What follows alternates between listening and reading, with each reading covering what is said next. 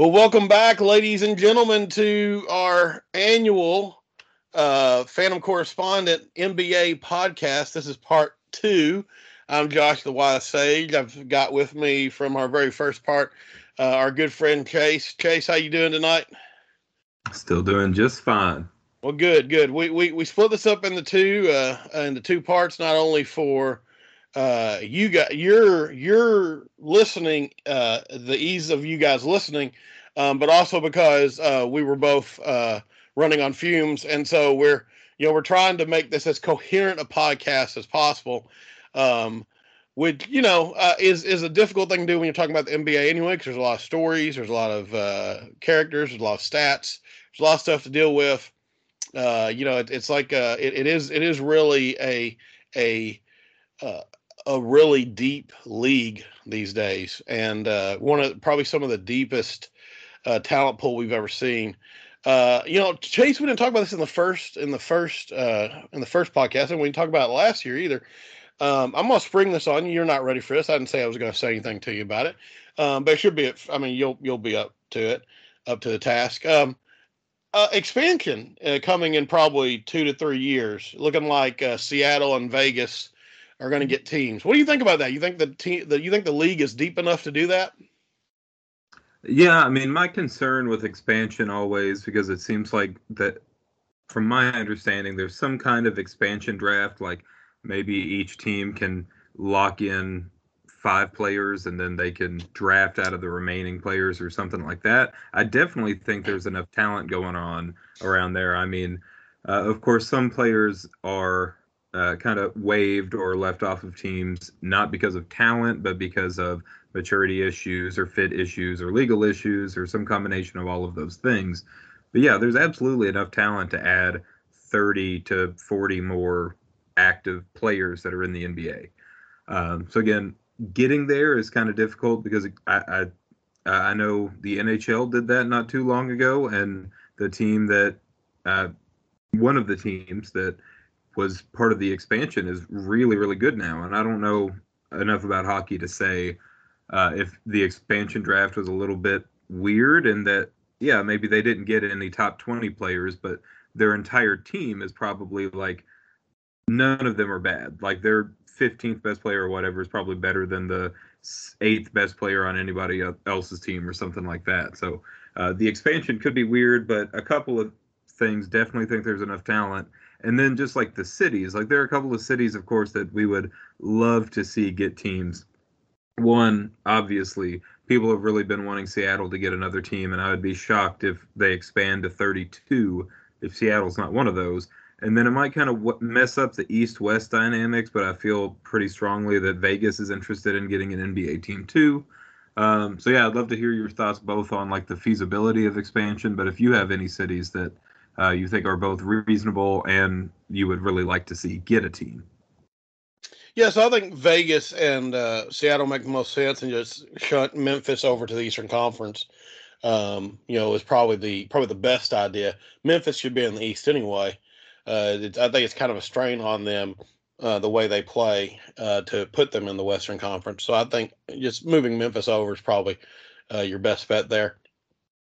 And then Vegas and Seattle seem like good teams. I'll start with Vegas. You mentioned hockey. I'm assuming you mean the Vegas Golden Knights as the expansion team you're talking about. They've been wildly successful.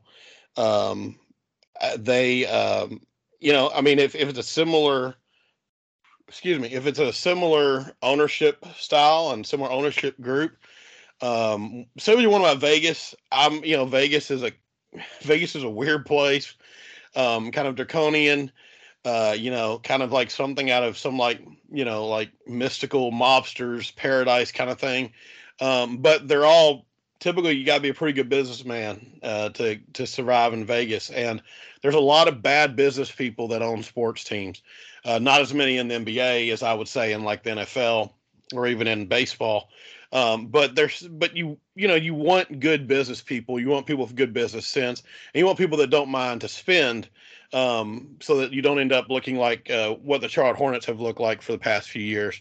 So Vegas is a good place for that. Seattle is my number one place for a team. I miss the Supersonics. The Supersonics were one of my favorite teams in the '90s. They just were really cool. Always had, I mean, the sad thing about Seattle is, they could have they always seem to get cool players. You always had Gary Payton, Sean Kemp. You had Ray Allen's best years are there. And then, they had a really bad couple years and somehow got Kevin Durant. He played his first year in Seattle and then just never played there again. It's kind of a really sad situation. So I'd really like to see a good Seattle team again. That'd be something I'd be rooting for, buy a t-shirt, something like that. I'd be really happy about it. As far as the feasibility of it, so expansion's interesting because it was really successful. Well, so let me say this. It was not successful in '88 when they did Miami and Minnesota. Miami and Minnesota took a long time for them to get their feet off the ground, and you had some really over expansion there. You contrast that with Charlotte and Orlando, who were extremely popular teams right out the gate. Partially because of Shaq, obviously in '92, but then also with Charlotte Hornets, you had Larry Johnson, Alonzo Mourning, Kendall Gill, and the coolest starter jacket in the history of clothing. Really, one of the coolest clothing items. You've seen a Charlotte Hornets starter jacket, right, Chase? Oh yeah, it's iconic. It seems like not everybody had one, but everybody knows that jacket. Even if you don't think you do, if you see it, you're gonna be like, oh yeah, that thing. Yeah, I would give anything for them to bring that back. I'd buy a 2XL version of that in a second. I had one. I had one of those. I also had a Phoenix Suns starter jacket too, which was pretty cool. Those colors seem to pop. If you're wondering why I didn't have a Lakers one, it's because they didn't sell Lakers stuff in Owensboro, Kentucky until Kobe and Shaq got there, and I'm still bummed about it. But anyway, I don't want to talk about that right now.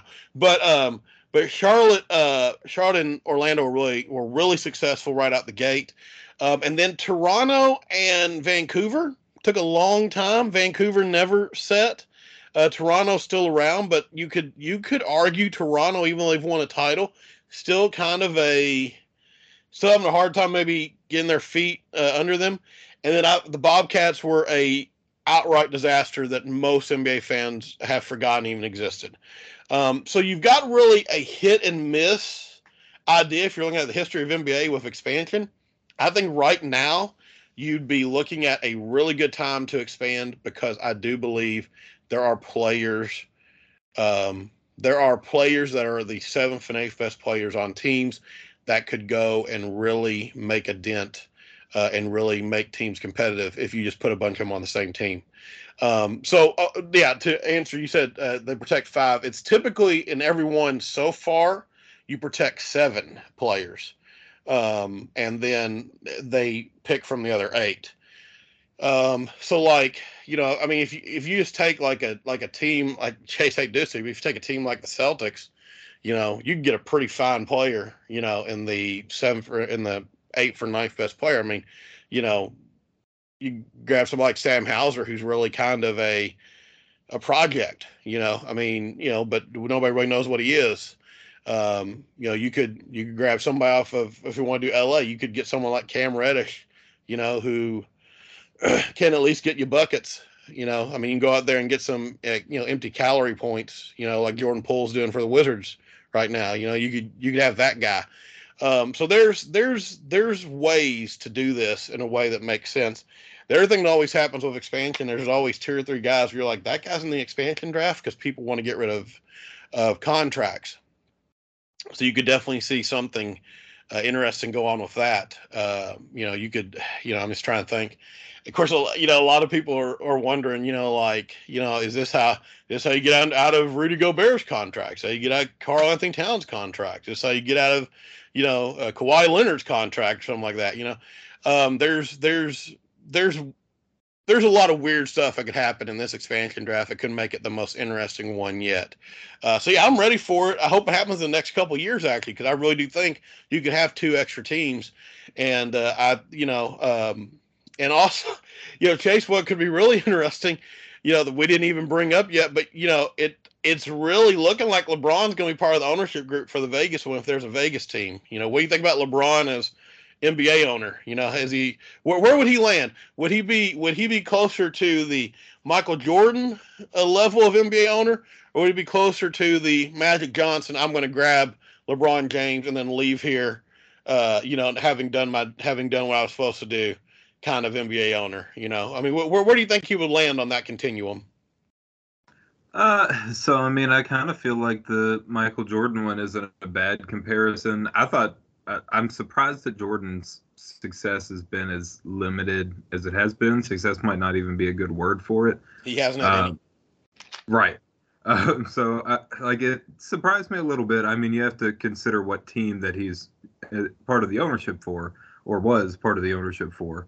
But yeah, I mean, like when you see LeBron, it's hard to really piece it together because it's so strange how he has built teams around him, and it seems like they've made mistakes that even like the average fan would kind of question. Like, I don't really understand why you brought in a player like Russell Westbrook to play big minutes for your team, right? Like, you could go down the list of different questionable decisions, and why have you never had more shooting, or why have you overloaded on one thing or another, different things. So my gut instinct would kind of be that I'd be afraid of it. But then if you remove him from the list of players, he definitely he understands the game of basketball at an obscenely high rate.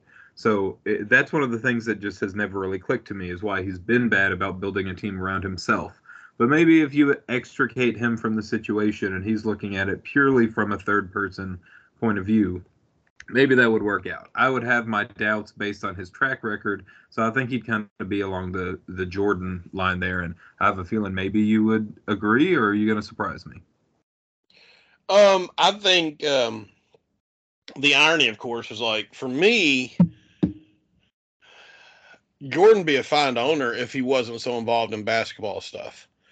I don't think he's a good GM, and he's also the kind of guy who, as a player, was a bully and was someone who was very intent on dominating the spirits of other players, both on the teams that he was against and on the teams that he was on.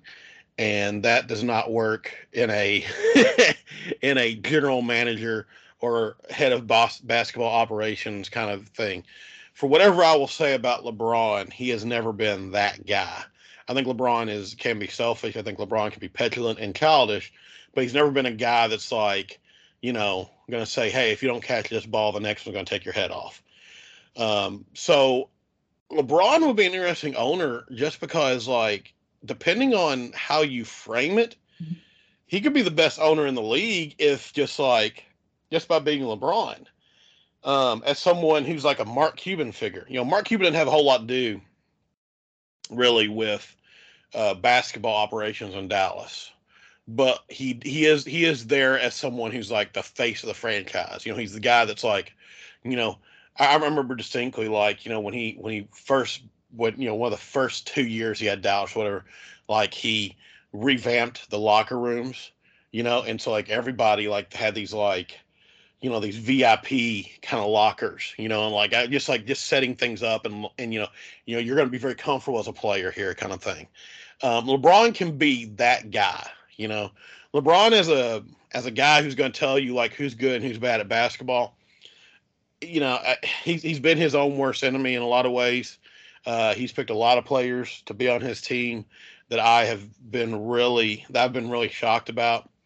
And so I don't know about that part, but I think he could be a good owner. I think he could. I think he could be a good owner and someone who is someone who can really market the team that he's an owner of, and that's really what an owner should do. So yeah, I think he could. I know I'm surprising you with that, but that I truly believe that. I really do. All right, yeah, very level-headed response from you. Are you sure you're okay? Oh, don't worry. I'm getting ready to talk about how different, like 5 different LeBron trades we can make this season if things go south. So don't worry, we're good. There we go.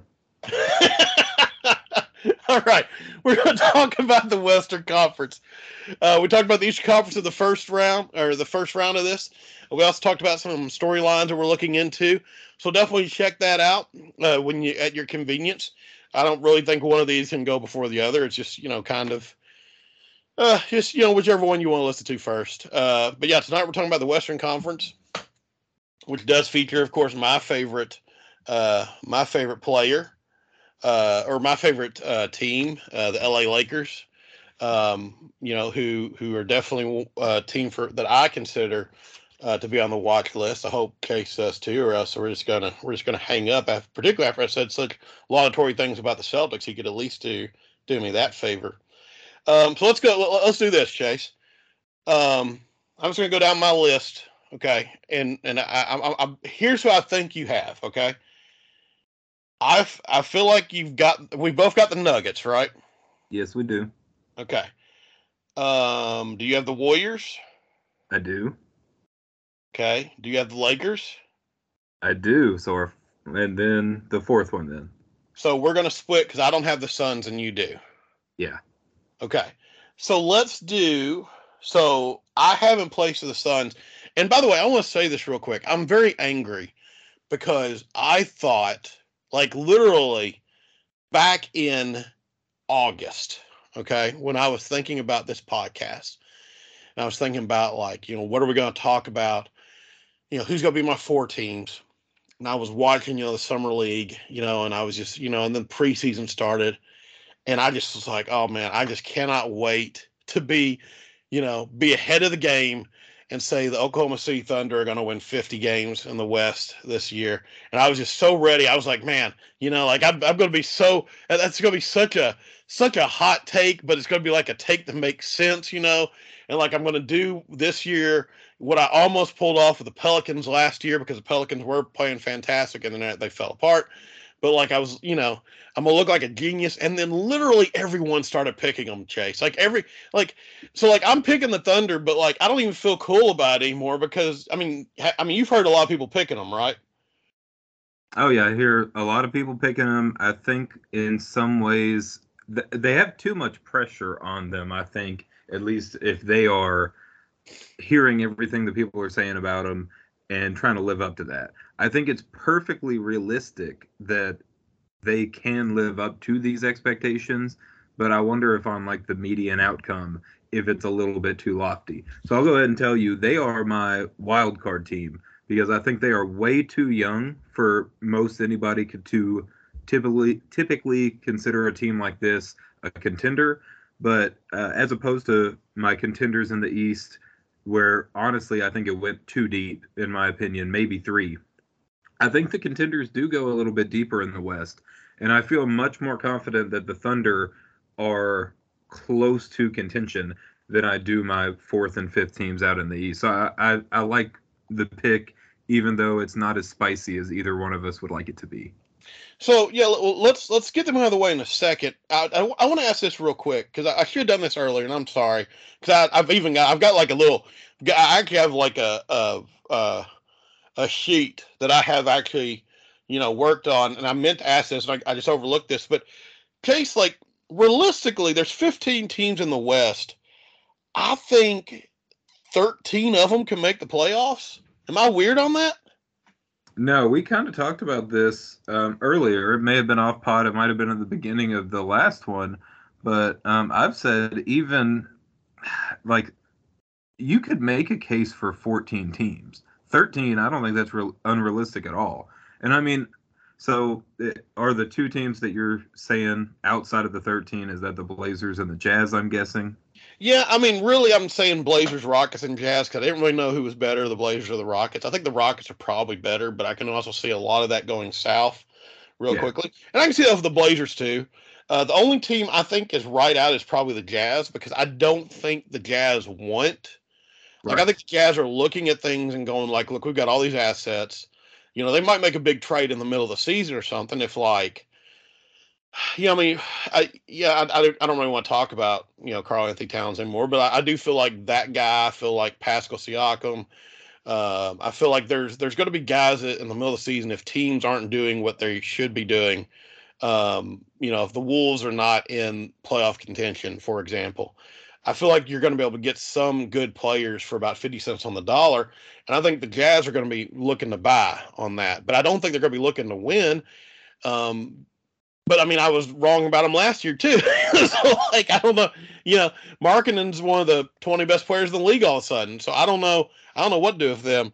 But yeah, I really, and I don't like the Mavs. I've got the Mavs ranked 12th just off of Luka, but like, I just don't like them. I don't like that team. I don't. I don't trust Kyrie. I don't. I think Grant Williams is kind of washed. I mean, I know they're real excited about him, but I mean, he really couldn't break into the rotation on a playoff team in the Celtics.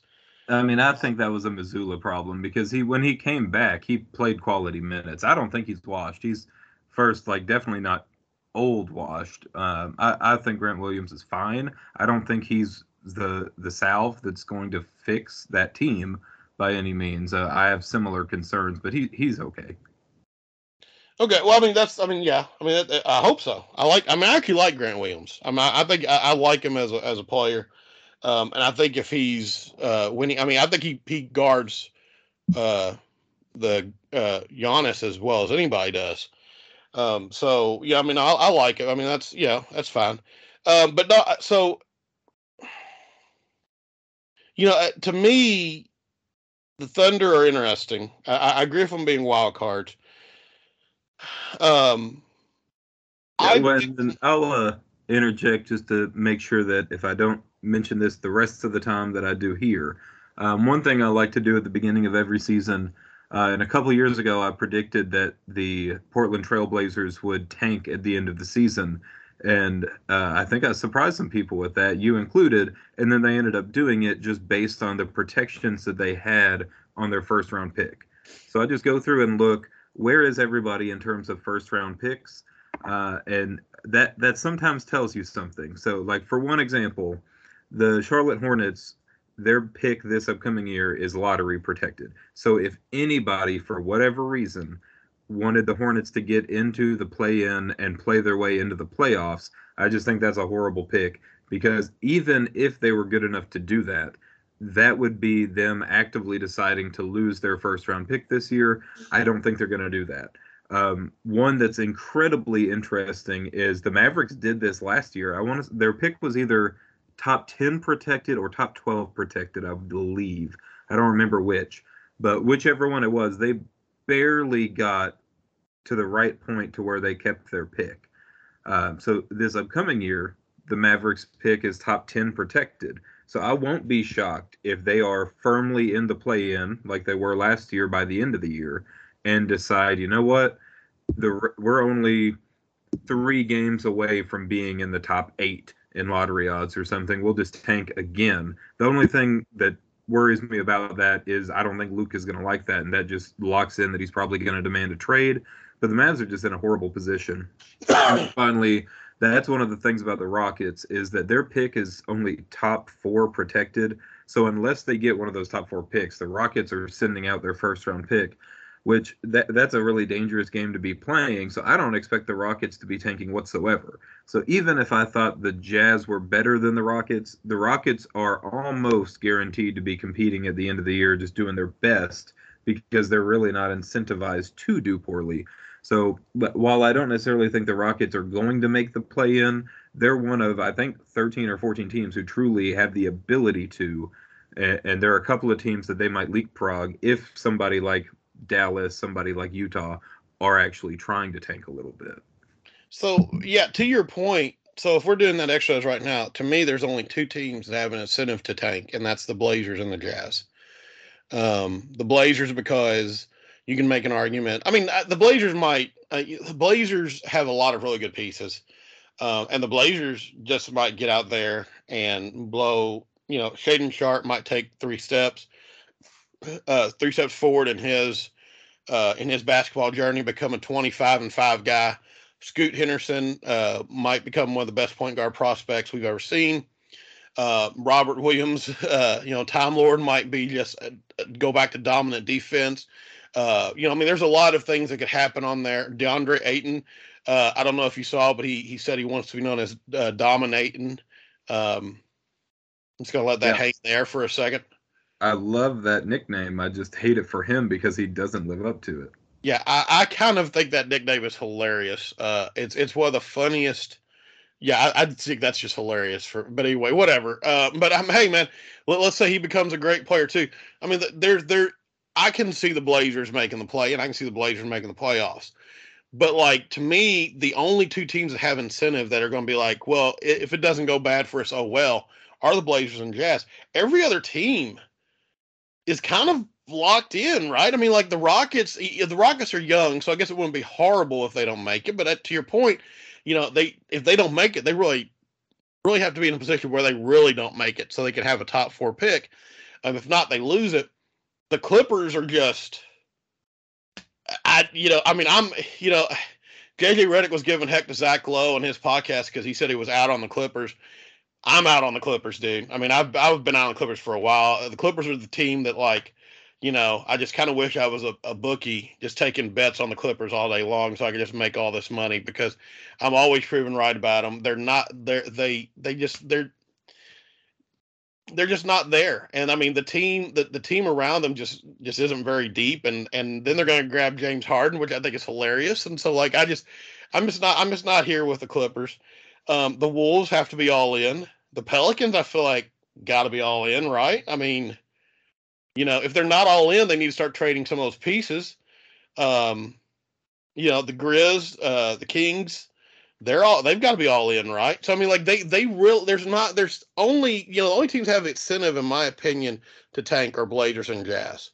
Um, so yeah, I think that's a good exercise to do. But in the Western Conference, it's just going to be a dogfight every single night, and so to transition back, Chase, transition back to why I think we both like the Thunder. When it comes to being in a dogfight, they got a lot of dogs. I mean, they got a lot of people that they can throw at you that I am just a really big fan of. So like when you look at their top, so like their starting five projects to be Shea, Josh Giddey, Jalen Williams, probably Lou Dort, and Chet Holmgren. Okay, so that's their top five, which is a pretty darn good top five. A top five of, I mean, one, two, like three of those guys we know are A defenders, and Chet Holmgren looks like an A defender. So there's not a whole lot of teams that can say that they can put that many great defenders out. And then off the bench, like they just got so many players I like. I mean, I've already talked about how much I love Cason Wallace, how good of a player I think he's going to be. I really like Usman Jang. Like I really like him as a player. I feel like he's got something to offer. I really like Keontae Johnson. I really like Isaiah Joe. I really like the other Jalen Williams. I like Trey Mann. Trey Mann's a really good player. So like you've got all these guys that are just like, like maybe not stars or maybe not guys that are going to make the highlights, but a lot of guys you can just go out there and be like, okay, give me 10 to 15 good minutes. They've got the most of those players, in my opinion, other than maybe the Lakers. Like those two teams, in my opinion, have the most players of just like, go out and give me 15 good minutes, where we're not taking anything off the table. That's what I really like about the Thunder. Am I weird about that, Chase? Is that just a weird take?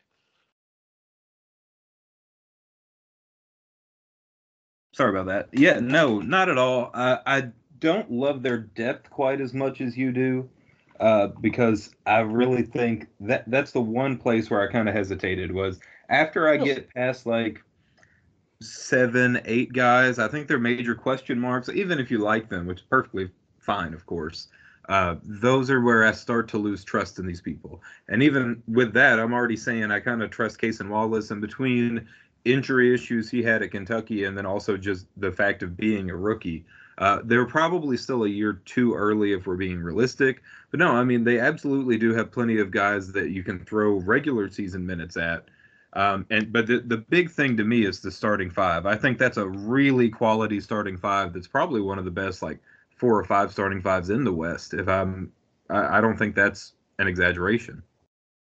No, I think that core is fantastic, and I don't know. I just feel like I feel like that starting five is really good, but I also feel like they had a lot of injuries last year, and they had a lot of guys that stepped in to positions that they weren't really ready to do. Kendrick Williams was playing some center last year. He's 6'6". So I'm just saying, they've got guys that, like I said, and they might not be flashy, but I do feel like they have people that can go out and give you good minutes. And I think that's kind of half the battle. Um, yeah, I don't know. The other thing about them, Case, is like Shea took a big step last year. I'm really high on SGA as far as like someone who can lead a team to a title. I'm really high on his ability to do that. The stuff he was doing last year, he seemed to perform better when he was when he was playing against other people that were of his quality. I mean, I watched him against the Lakers. He just, that herky jerky game is perfect for against teams that are really big on switching on pick and rolls. Which is every team. so like, so he's almost built perfectly for this moment. His offensive game is built perfectly for this moment. The only thing he was missing last year was a lob threat. And hey, how about we give you a 7'1" guy who moves like a guard? How about we just do that? And to me, that is such a if Chet Holmgren is a 15, 8, and 3 guy and averages a block and a half a game, they are going to be so much better this year. And that's really kind of Chet's floor, right? I mean, like that's kind of like unless he's just an injury prone guy, but like this isn't like a Sean Bradley situation. This is a guy who is a really good basketball player, um, and who's kind of I mean he had a really good summer league. He had a really good preseason. I'm just really intrigued to see what he adds to it. Also, Josh Giddey, who gets another. Josh Giddey's one of the best passers in the league. I know you're not super familiar with him, Chase, but like you need to watch him, Josh Giddey, because he's gonna become one of your favorite players if you ever watch him, because he's basically like he's got the YMCA game only taken to as far as you could possibly take it, which is just I know how to throw these bounce passes. I know how to throw these perfect chest passes. I know how to do all the little basketball things, and I do them better than anyone else. And like, if he takes another step, let's say he gets to 38% from three, 38 to 40% from 3-point land, all this stuff's in play. And I understand I'm using if a lot, but like these are all things that, like other players that are worse are naturally making these steps in their career. Those two guys are really, really good right now. If they make progression, if Shea and Josh Giddey make progression, if Jalen Williams is, is a continues on his role as just this, beast of a, defender who can defend 1 through 5 and who can also, cut to the basket better than just about anybody. If he makes that, if he continues on his line of progression, if all these guys do what they're supposed to do, I think they're going to be a really dangerous team. And I think they're not going to sneak up on anybody, but I don't know if they have to because they got a lot of scary players. And what I will say, Chase, is I said the same thing about the Pelicans last year, and the Pelicans did that, and then they all got injured.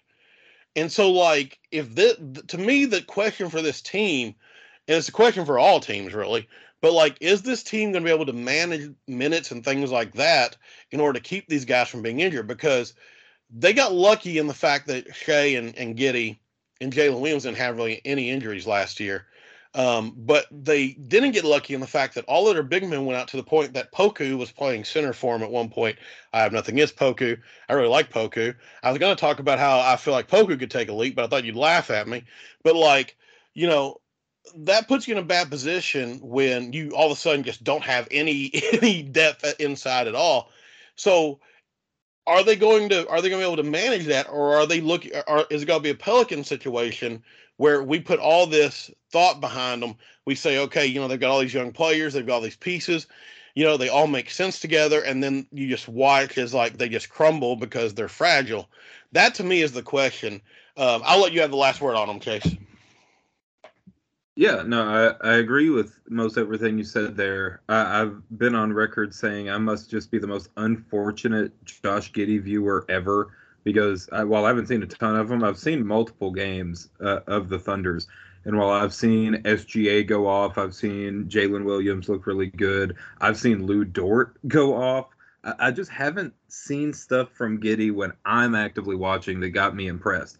But I know a lot of people as smart or smarter than me really are high on him. I've seen some of the highlights. So if he can start to put that together on a more consistent basis, I think he's definitely one of the biggest like fulcrums for that team this year.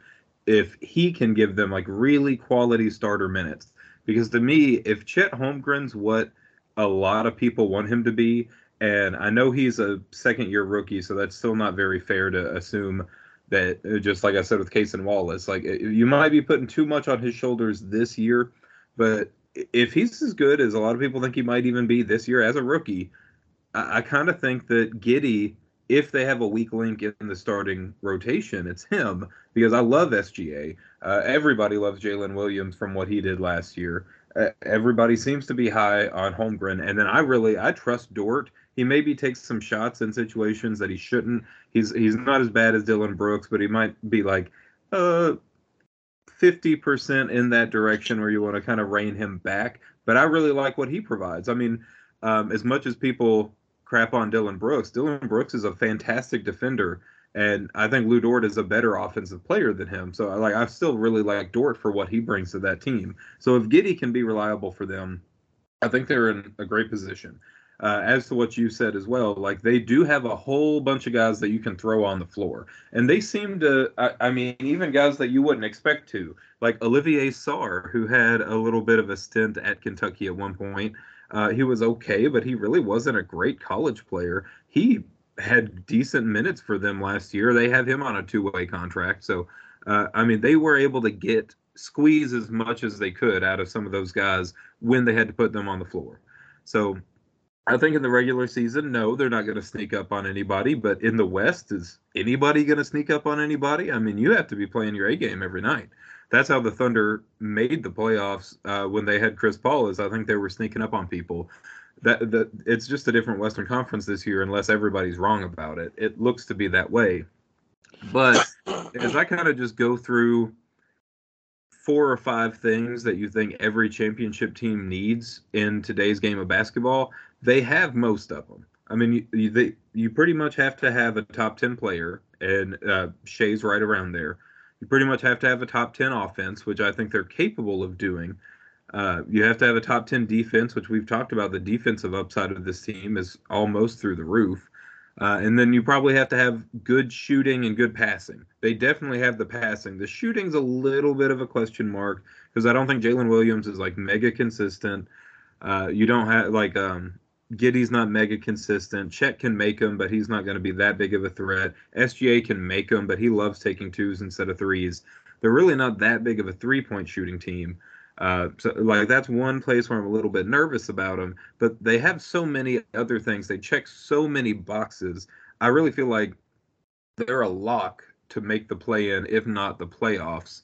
So I mean, I like them, and then they're a team that nobody's going to want to face. I mean, even if you have Denver, like last year, a lot of people said if the Thunder had made it into the playoffs as the 8th seed and they had to face Denver, they were going to get just destroyed because they were going to get out rebounded like crazy, which is probably true because Jokic is a million times better rebounder than anybody they had on the team last year.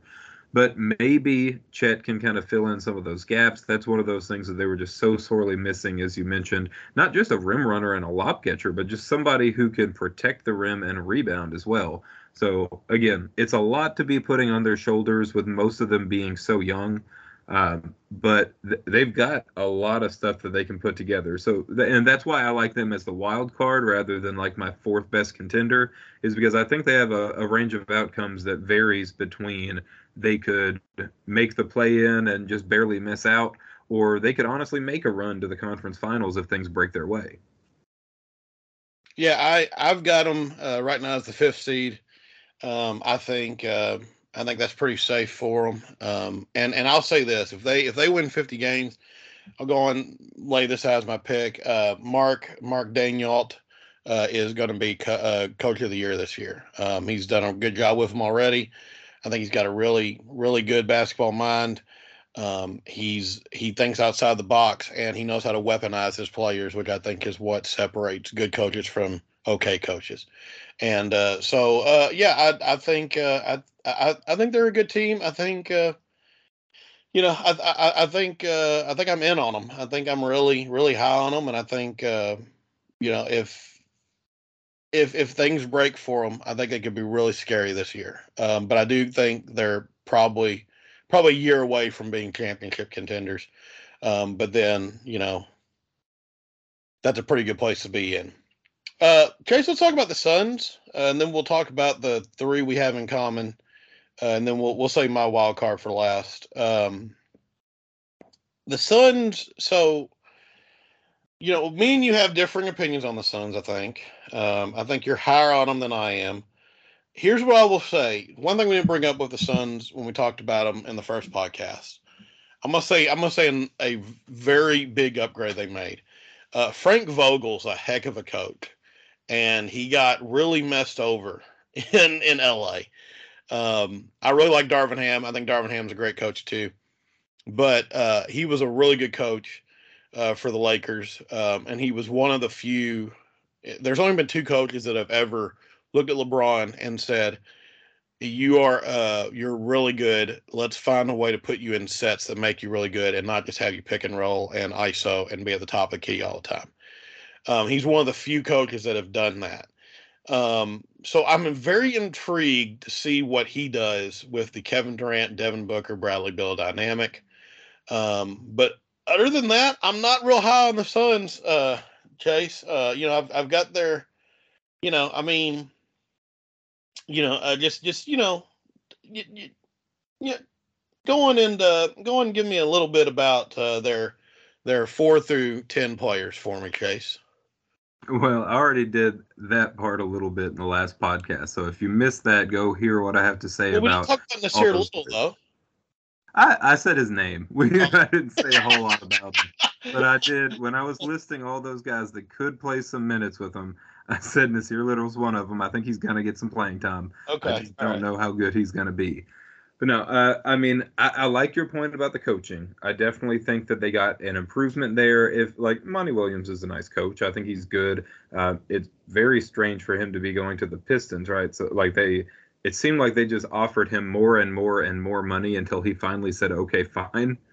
But yeah, I mean, that's absolutely a potential upgrade. I think it's kind of a weird fit because, again, he's kind of known to me as like a defensive coach, and they've got, I mean, not that their 3 stars are horrendously bad defensive players. Beal's kind of been bad lately, but I'll give him a little bit of an excuse if he really, I mean, he was having to score 30 points a game. He had to do so much on offense, and then they were just bad. So why be that motivated to play defense on a 28-win team or whatever they were? Maybe they were 30, but whichever. I think Beal's adequate defensive days are not behind him, and he could return to that. Booker's not like a mega plus defender, but I think he's a plus defender at the guard position. And then Durant can be absolutely quite a force. We talked about him, what he did with the Nets defense last year. I'm sure it was exhausting, but they have some defensive potential, but those are all players that I certainly think of as offense first players. So I hope that he can get, if I'm trying to make the case for the Suns, the most out of their role players and their defense, which is something that he, of course, needs to focus on. But then my other thing is, again, this team, some people are trying to make the case that it was the Timberwolves last year, but this team probably gave Denver their best fight in the playoffs. I don't overlook the Lakers. I think it's kind of trite to say, but I believe that was a competitive sweep. That was just an awesome series by the Nuggets. I mean, the Lakers weren't just steamrolled over. The Nuggets were just better. But the Suns were the only team that took more than a game off of them. And yes, I mentioned, like, it took unfathomably good performances from Booker and Durant. But still, like, we know that those 2 players are capable of performances like that. You add Bradley Beal, who's another guy who, like, on any given night, he could get hot, drop 38, and keep you in a fourth quarter that you had no business otherwise being in. So Uh, I think this team is incredibly volatile. They're incredibly risky from an injury perspective because they're just done. Period. If somebody gets injured, um, but then we haven't really talked about some of the. We've talked about their depth issues. We haven't specifically addressed why that is, and one of those things is that they got rid of a lot of players that played key minutes for them. Two of those being Chris Paul and DeAndre Ayton, and the Ayton one in particular, I wonder if this goes under the radar. I could be totally wrong, but I don't think as many people remember Ayton didn't play Game 6 at all last year when they got just blown out by the Nuggets. That game, we saw the two games that were at Phoenix. Those were the two where Booker and Durant went off. Those are also coincidentally the only other two times that Ayton played less than 30 minutes. So the two wins that they had were Ayton's two least played games, and then he just literally did not show up for Game 6. And there was a lot of speculation. Was he actually injured? Was that just a coaching and a chemistry thing? Did he literally give up on the team and just say, I'm not playing anymore? So, I mean, I don't think Yusuf Nurkic, especially at this point in his career, is a talent upgrade by any means over Ayton, but he might just be a chemistry upgrade, a fit upgrade, and somebody that if he's healthy come playoff time, he's at least going to be trying to do the things that they need him to do. And that might open up some way a little bit more for Durant and Booker. So it's not that I think this team is a sure thing by any means, but I do think that their upside on this team is just really hard to argue with. So if I have to pick a team that on their best night can beat any team in the West, the Suns have to be up there for me. I'll say some nice things about the Suns' depth real quick. The players they've gotten make sense with the three big stars they have. So Nurkic makes a lot of sense on a team that's going to rely on a lot of mid range. I mean, this team could shoot the most mid range shots ever because Bradley Bill, his last 2 years, I looked him up as a 3 point shooter, were at 300% and then 360% last year. Both of them on 5 attempts a game. So he's not really he's not the sniper he used to be. Um, but he's gonna play a lot and be looking for those mid range shots like Durant and like Devin Booker do. So the type of center you'd want for that would be a guy who's really good close to the basket and who can shoot a three, and that's Nurkic. So I mean, that's what he is. So I think he makes a lot of sense for this team. I think Okogie makes a lot of sense for this team as a guy who's going to get a lot of wide open shots in 3 point land. I think he needs to be just every day putting up 100 3 point shots at least and just being prepared for the fact he's going to be on an island a lot of times. There's going to be a lot of empty space for him to stand and shoot threes on. And if he can make those, he can really carve himself out a really nice place. Danny Green did that 3 straight years for San Antonio and made millions of dollars doing that. So he could pull that off. Um, Eric Gordon's fine. Nasir Little's fine. Yuta Watanabe had some fun moments last year. I think a lot of this team is really, I'm not going to say nice things about Grayson Allen ever. That guy shouldn't even be in the league, in my opinion. Thank Um, you. but I think this team has, their depth issues might be a little overstated. But to your point, if someone gets injured, what happens? Because the thing is with this team about injuries, Devin Booker had his first big injury. Well, really his second big injury last year.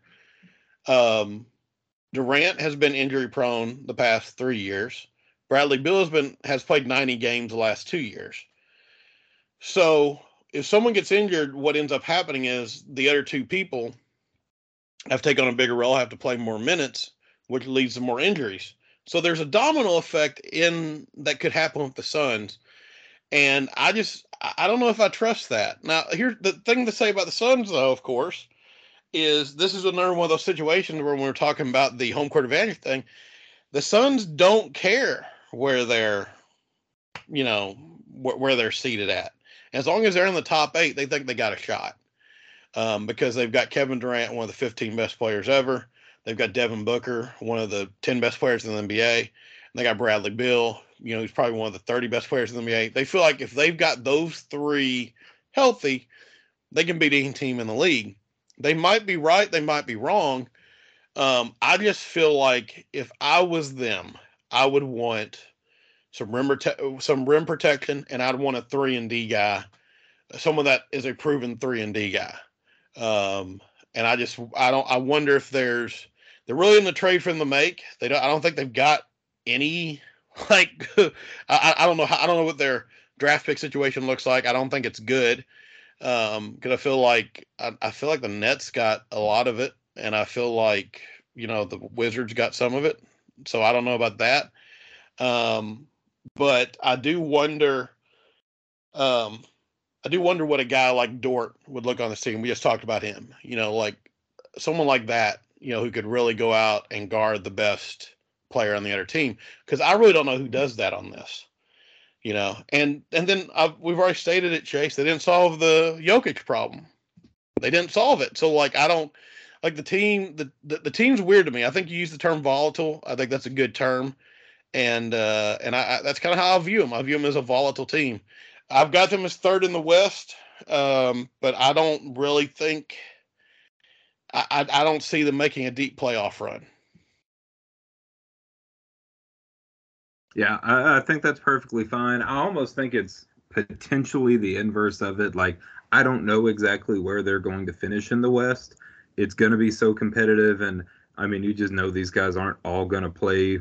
I mean, even if they all play 65 games, that's 51 total missed between Beal, Booker, and Durant. So they're going to have to make up for those somewhere. The West is going to be a really ragged road for everybody. So they might end up the fifth seed or the sixth seed or something like that.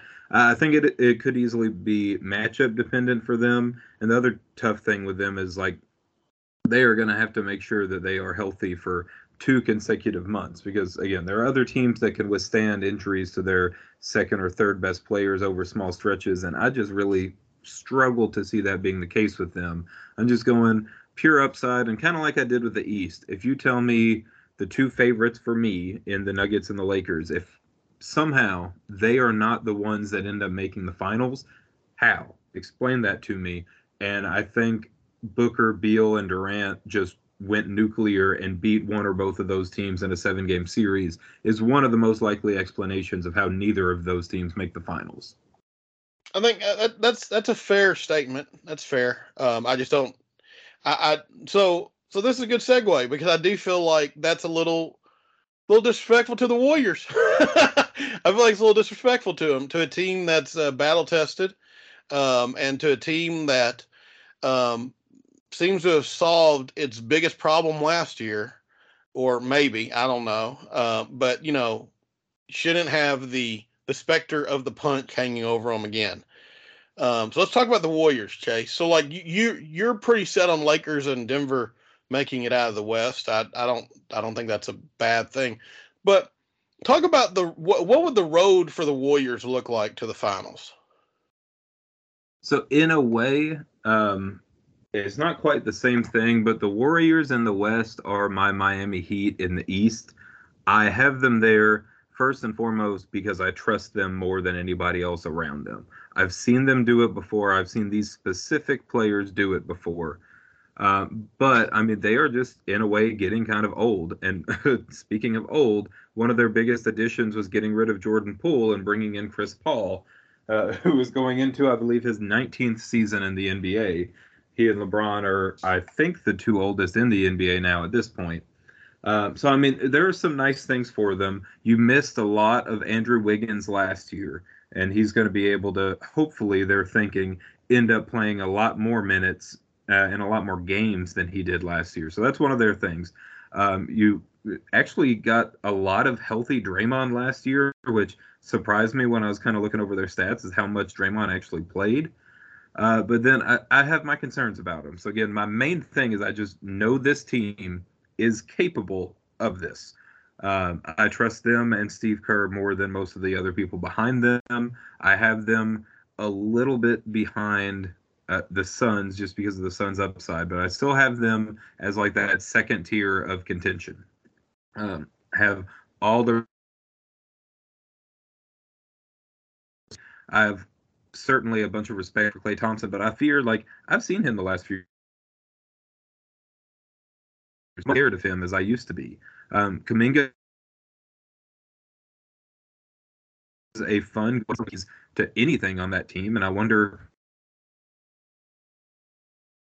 they kind of gave up on most of their young players except for him. So they're going to let him try for sure to carve out a big role for himself.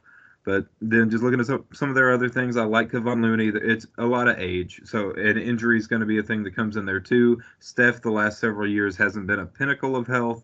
So I think they have their question marks like literally every team does. But again, it's kind of an upside case for me and a trust thing. I know that if they get to the playoffs healthy, which still feels like a pretty big if to me, they're going to be competitive against anybody.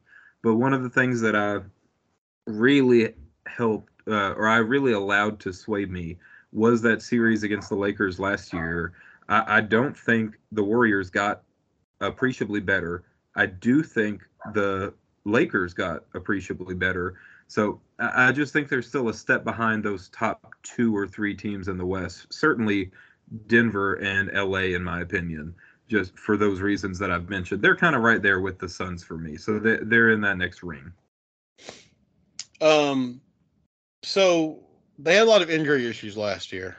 And we talk about some of the stuff they're bringing back. Gary Payton too, and of course Andrew Wiggins. Even I think Looney even missed some time last year too. They brought in, they've got guys like Corey Joseph, Dario Saric. I mean, here's the thing about the Warriors, and this is why they scare me. And I've also got a stat for you here in a second. Here's the thing about the Warriors that scare me is that they're the new Spurs in a lot of ways, in that when they grab somebody like a Corey Joseph, you're like, what are they seeing? Because it's always like they're seeing things 2 or 3 steps ahead. They were clearly off on Wiseman, but they shouldn't have drafted Wiseman to begin with because they didn't need him. And of course everybody was off in 2020. It was a weird year, but this team to me is the team that kind of scares me the most as a Laker fan, because I understand the Lakers like straight up just, really dominated that series.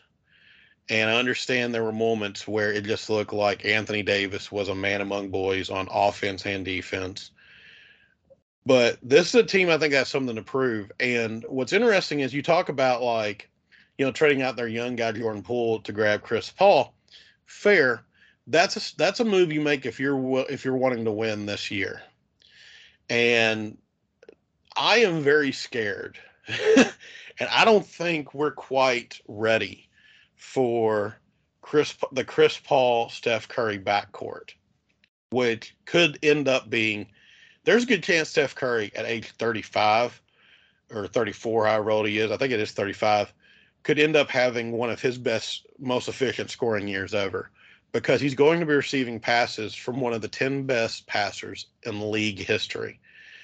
And whatever you say about Paul losing a step, he has definitely obviously lost a step, and he's definitely not the player he used to be. And I'm not saying he's going to play 30 minutes a game, but he's still a fantastic passer, still knows how to run an offense. They scare me, Chase. And then the last thing I'll say is this, okay? Hey, I want you to take a guess. You already know it's on this team. Who scored the most points in preseason? By a large margin, by the way, by like 20 points. Who is it? Do you know? I actually think I heard that there are 2 players who averaged an obscene number of points, and one of them was Jonathan Kuminga. That's correct. Jonathan Kuminga scored the most points in preseason.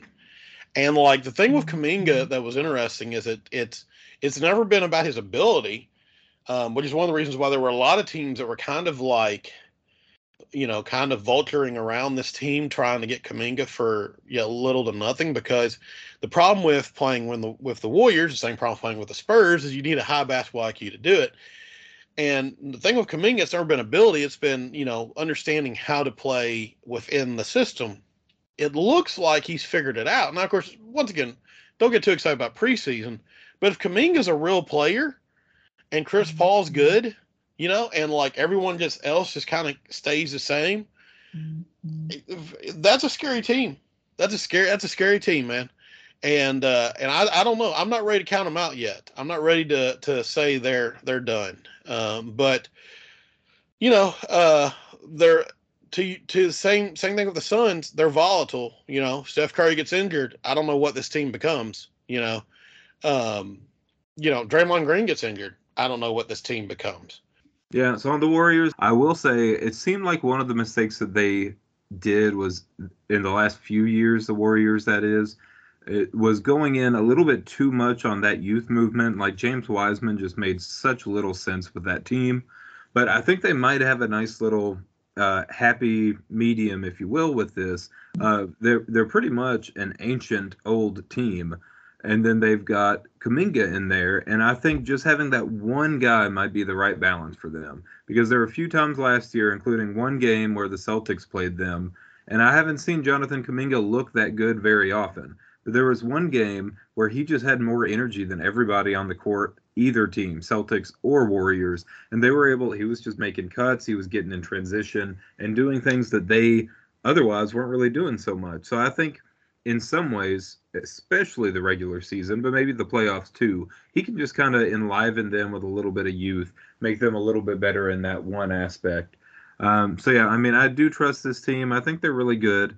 I've said what issues that I have with them, what concerns that I have. I'm just not sure how long they can keep it together, but they absolutely have 8 players that I trust. I think they're really good. I think they're just a tier behind these other teams in the West, but yeah, I mean, I'm definitely not going to be excited for any team playing the Warriors in the postseason. We'll see. I mean, if they get to the playoffs healthy, they're going to be probably pushing on that first tier of contenders, if not firmly in it. Yeah, I mean, I totally agree. I think they've got some real issues, but I don't know, man. I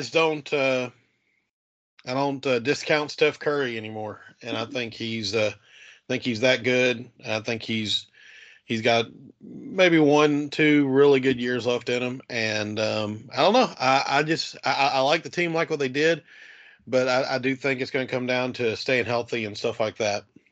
Let's talk about the Nuggets before we get to the Lakers. The Nuggets, by the way, as of this recording, are currently beating my Lakers by 11 points in the first quarter. That's never a good sign, but particularly considering I'm about to be very laudatory about the Lakers. But let's be laudatory about the Nuggets. Nuggets, man, they were, at the beginning of the playoffs, I think I told you I thought they were probably the team to beat. They really went into the playoffs very strong. Jokic is pretty much a clear-cut best player in the world at this point. What would scare me if I was rooting against the Nuggets is the fact that Jokic, as good as he is fantastic. But it seems to me like both Jamal Murray and Michael Porter Jr. have another step to take. Am I weird for thinking that, Chase?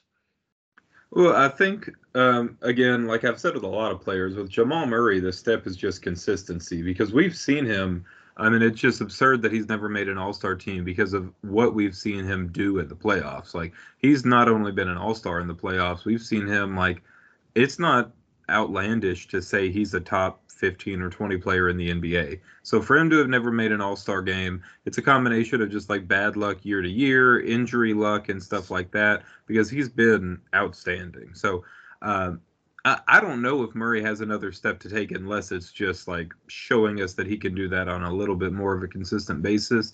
But yeah, I mean, Michael Porter Jr., he is really secondary, if not just like an afterthought in that offense at sometimes. I mean, when you have an awesome Michael Porter Jr. game, it's really hard to overcome because the rest of the Nuggets are a little bit, I was going to say a little bit more consistent as a whole, definitely. I mean, you know what you're getting from Jokic. You know what you're getting from Aaron Gordon. In the playoffs, you know what you're getting from Jamal Murray. You really get a wild card from Michael Porter Jr. I'm trying to remember. This was 2 or 3 years ago. I watched Michael Porter Jr. hit like 6 or 7 threes in the first quarter of the game in the playoffs, and then I think he scored like 3, 4, 5 more points the rest of the game. It was really strange. Like that's the kind of stuff that you see from MPJ, and so I do think there is room for him to elevate. But also one of my causes for concerns with them is I wonder like if you kind of shine the spotlight a little bit more on him. People have talked about like I don't want to downplay their road to the finals last year. It was a little bit easier than some other paths that you might take. Like you got the Timberwolves, you had an 8 seed. They were, a feisty 8 seed, but they're going to win that game. You got a match up against the Suns that weren't 100% healthy. They had just put that team together really at the end of that season. So it wasn't that surprising that they took out the Suns. And then everybody had them beating the Lakers because most people didn't have the Lakers in the conference finals. And then you have them go up against the Heat in the finals. And there have only been a couple, maybe, of NBA finals where I was more confident before the finals started who the victor was going to be. I mean, as tough as the Heat were to get to the finals, I just knew the Nuggets were going to destroy them, and they did. If they're tested, especially by a team that can like really, really go 5 out or just a really strong 4 out, I wonder because I don't think the Nuggets got as tested as they could be. I think they're going to get a lot more tested this year in the playoffs unless we get some more bad injury luck. You could attack somebody like Michael Porter Jr. I heard a quote from their front office that said that's why they got rid of Bones Highland, is they can't have 2 zeros on defense. So they were considering MPJ a zero on defense, and then he's an inconsistent offensive player. Some days he's great. He's a really, really talented shooter. But you just don't always know what you're going to get from him. So that's one of the things. Yeah, there's absolutely a leap, but if he doesn't take the leap, I'm a little bit worried about them. So, they've got a lot of they're relying on a lot because they lost Bruce Brown and who else they lose? They lost someone else, right, Chase? Yeah, so Bruce Brown's the big one. They lost Jeff Green, who was kind of their That's eighth right. Yeah. man, but I'm not all that concerned about replacing Jeff Green. He was a serviceable guy who can play playoff minutes, and I don't want to overlook the value of that, but I think that's a reasonably replaceable bit. It's Bruce Brown that really concerns me. So yeah, losing Bruce Brown is a big deal. I think losing a serviceable 8 man is a big deal too. But because particularly if you don't have somebody that can step up in that position, what's interesting is they've got three four technically. So Christian Brown is supposed to step into the Bruce Brown role, which I mean he was really good last year, had some really good playoff moments. I am very confident in his ability to do that. What's interesting though is they have Julian Strother and Hunter Tyson, who they basically drafted back to back. One was 29th pick, I think the other was 33rd pick, maybe. Strother from Gonzaga, Tyson from Clemson, both very ready to play type players, who both really dropped to where they were because they were considered really too old, which is hilarious because was a junior last year, and Tyson I think was a senior, but just kind of like guys, it's really there's a real big youth movement in that they don't like people.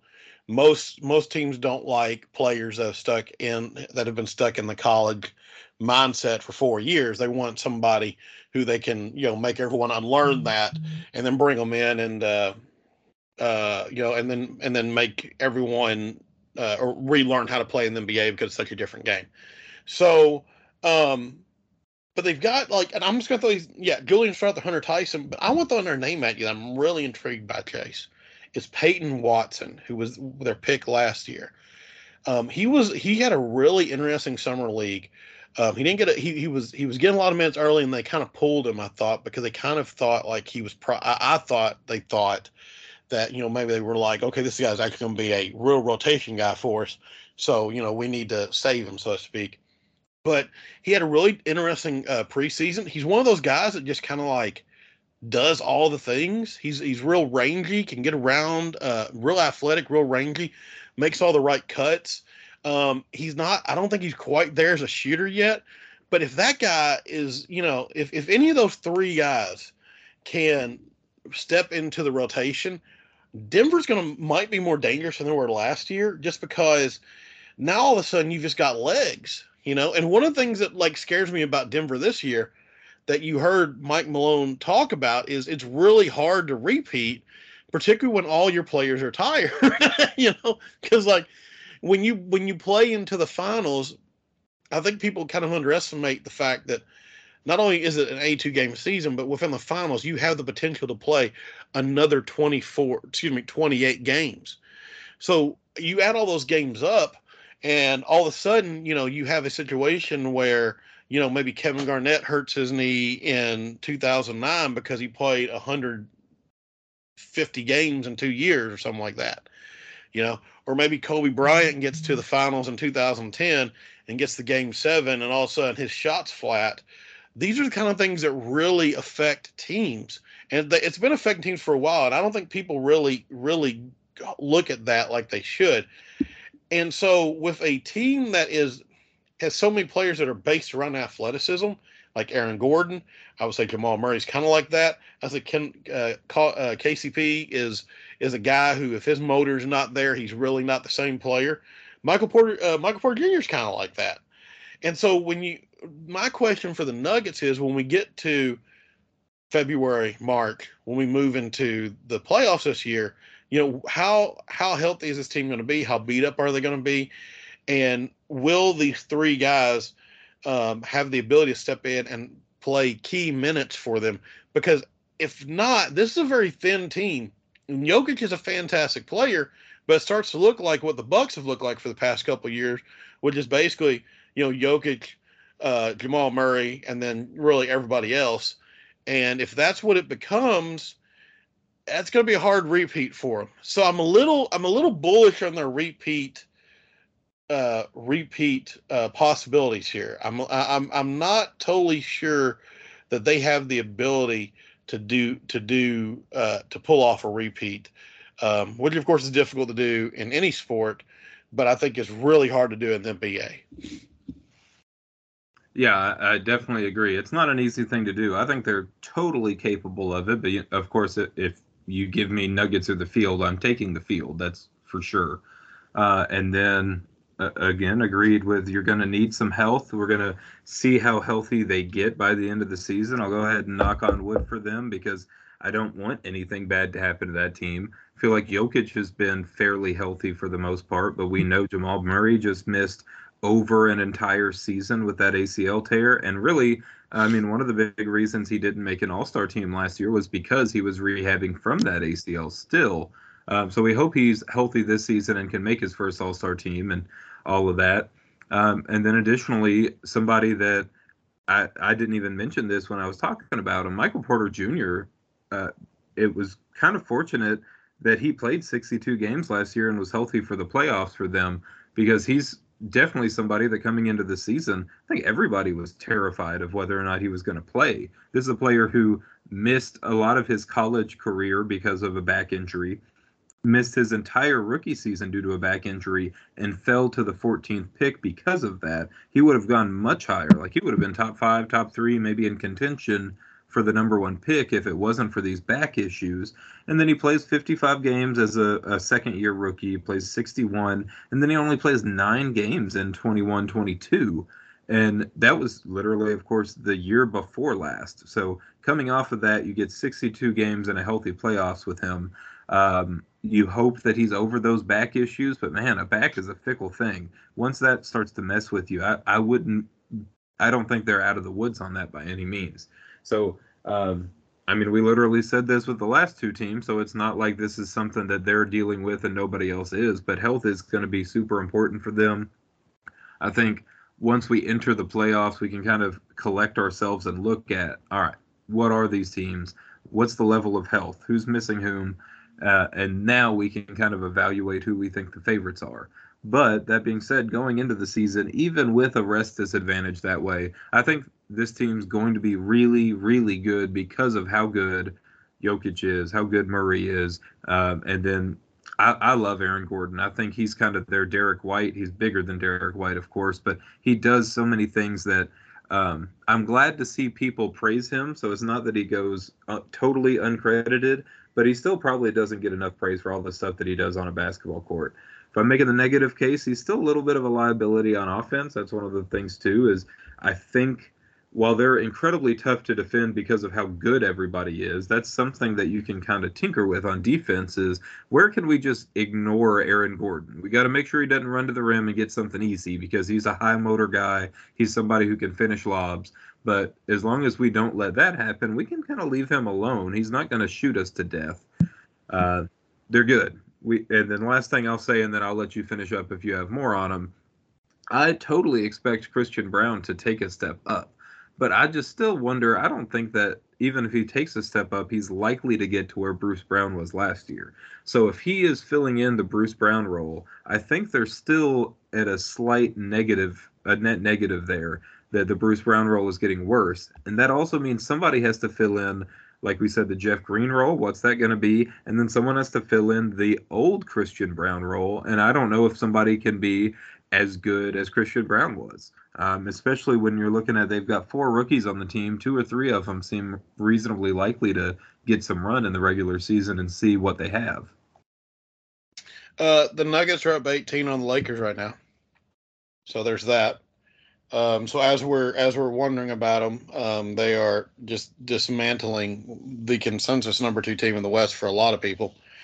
So just throwing that out there. Just throwing that out there. They're doing their thing, whether we want them to or not. The last question I have for you, Chase, is Jokic your MVP? Jokic is my MVP, yes. I said on the last podcast, the first podcast we did, that I think it's really just 3 or 4 people that I can really consider for that award. You can throw other names in there, but when you look at some of the criteria people have to meet, I really think it's just about 4 people. So Jason Tatum was yours. He's kind of my runner-up in this. I think you could say Stephen Curry. He's one up there. Again, age, the game's restrictions, stuff like that. He's definitely focused more on the playoffs than the regular season. So, of course, he's going to have to play well enough in the regular season to get them to the playoffs. But he's definitely not focused on the MVP this year. And I wonder if that's going to – I'm not going to count Steph out. He's probably my 4th most likely. And then my 3rd most likely is Giannis. I kind of think there's going to be some give and take. I think Dame's going to be awesome in Milwaukee. And Dame's probably going to, if I'm guessing, score more points than Giannis. I could be totally wrong there. But my gut instinct is that Giannis is going to be the 2nd highest scorer on his own team. Dame might take some of the flash away or maybe even some MVP votes away from him. So then I narrowed it down to Tatum and Jokic. And I just trust Jokic so much. I think there's a possibility that people are going to reward him in the counter of them punishing him for not really having postseason success this year, this past year, probably could have won the MVP. And I think the conversation was just, even if he had a better season than Joel Embiid, are we really going to give this guy who has only made 1 conference finals before, and it was in the bubble, and maybe some people think it's fluky, and otherwise he's never really had postseason success, are we really going to give this guy 3 consecutive MVPs? And then kind of like Giannis did when he won back-to-back MVPs and then didn't win a 3rd, went out there and won a title and showed everybody that the first 2 were rightful, that he deserved to get those 2 MVPs. So if he has another season like the last 3, which I think with health included is really likely. Jokic is like the most effortless 22, 8, and 8 player I think I've ever seen. It's just incredible how he barely has to do anything to do that. And then when he's actually really in tune and having a great game, he might be 30, 15, and 12. And of course, he's had better games than that, of course, too. Like, he can just put up ridiculous numbers. Jason Tatum's a little bit more up and down. I really hope that he has an awesomely consistent year, but I think between the narrative of he just got them over the hump and got a title, and the fact that I do assume he's just going to be fantastic statistically, and they might end up with the 1 seed again, Jokic is my MVP just based off of that. I think there's a good chance that he's my bet. Yeah, I'll. This is a good time to talk about MVP. So for me, I think I mentioned it last time. The MVP to me is always voted on by narrative. Who controls the narrative? The narrative last year was, yeah, sure, Jokic, but you're right. He hasn't won the title yet. One of the reasons Tatum's my one, Jokic is my two. And it doesn't really have anything to do if I think Jokic is that much better than Tatum or Tatum's that much better than Jokic or either way. It's really about this season. And one of the narratives of the season is going to be, oh, we screwed up by giving it to Embiid last year. And the voters do this a lot where they vote they'll do apology votes. So this is very hard for me to say, but the reason Kobe wins in 2008 is because of apology votes. You can make a very strong case for LeBron that year. But Kobe should have won in 05 and 06, should have won in 07. And he didn't. And he got a bunch of apology votes in 08. And that was really what put him over the edge. Because, like I said, there's a very strong case to be made for LeBron that year. Of course, he would go on to win the next 2 years, so I'm not too worried about stealing MVPs from LeBron there. But they do that a lot. This happens quite a bit. Kevin Garnett in 2004 is probably one of them. I mean, there was a lot of people coalescing around him as an MVP. As like somebody's like, well, really, is Duncan that much better than Kevin Garnett? At the time, he wasn't. And so I think there's going to be apology votes for Jokic, in the sense of like, yeah, you were clear cut best player in the league. You showed you were the MVP. We're sorry about that. Here you go. Even if his year isn't as good as last year. But Tatum's my one. I think the narrative of, young guy, the easiest narrative for an MVP is young guy takes team to title, or young guy leads team to, best record. Jordan's first MVP in '88, they won 52 games that year. Magic's first MVP in '87, was when Kareem was going down, and and he stepped up as the number one on that. Bird's first MVP in '84 was when they had traded away Cedric Maxwell, and he stepped in and threw up this weird series of 20 games at the end of the year that put him over everyone else. It's the easiest narrative to get behind, which is the young player ascending. And so for that reason, after Tatum and Jokic, I've got Shea is an easy pick right there. And then, after that, it becomes more about like, the old guy holding on to his own, and that's Steph Curry, and that's LeBron James. Because there's going to be a lot of people, if the Lakers win 55 games, there's going to be a lot of people going, why not LeBron? Because the thing about LeBron is that when you're voting for him, and people love to do this, whether it's right or wrong, when you're voting for LeBron as MVP, you're voting for something that has never happened before and we'll probably never see again, which is a guy getting MVP votes in year 21. And so, like, that's a hard thing for people. That's a hard temptation for people to overcome. So I'd say those five guys are pretty locked in as my MVP candidates. I think gaining Dame Lillard for Milwaukee, I think puts Giannis right out of it.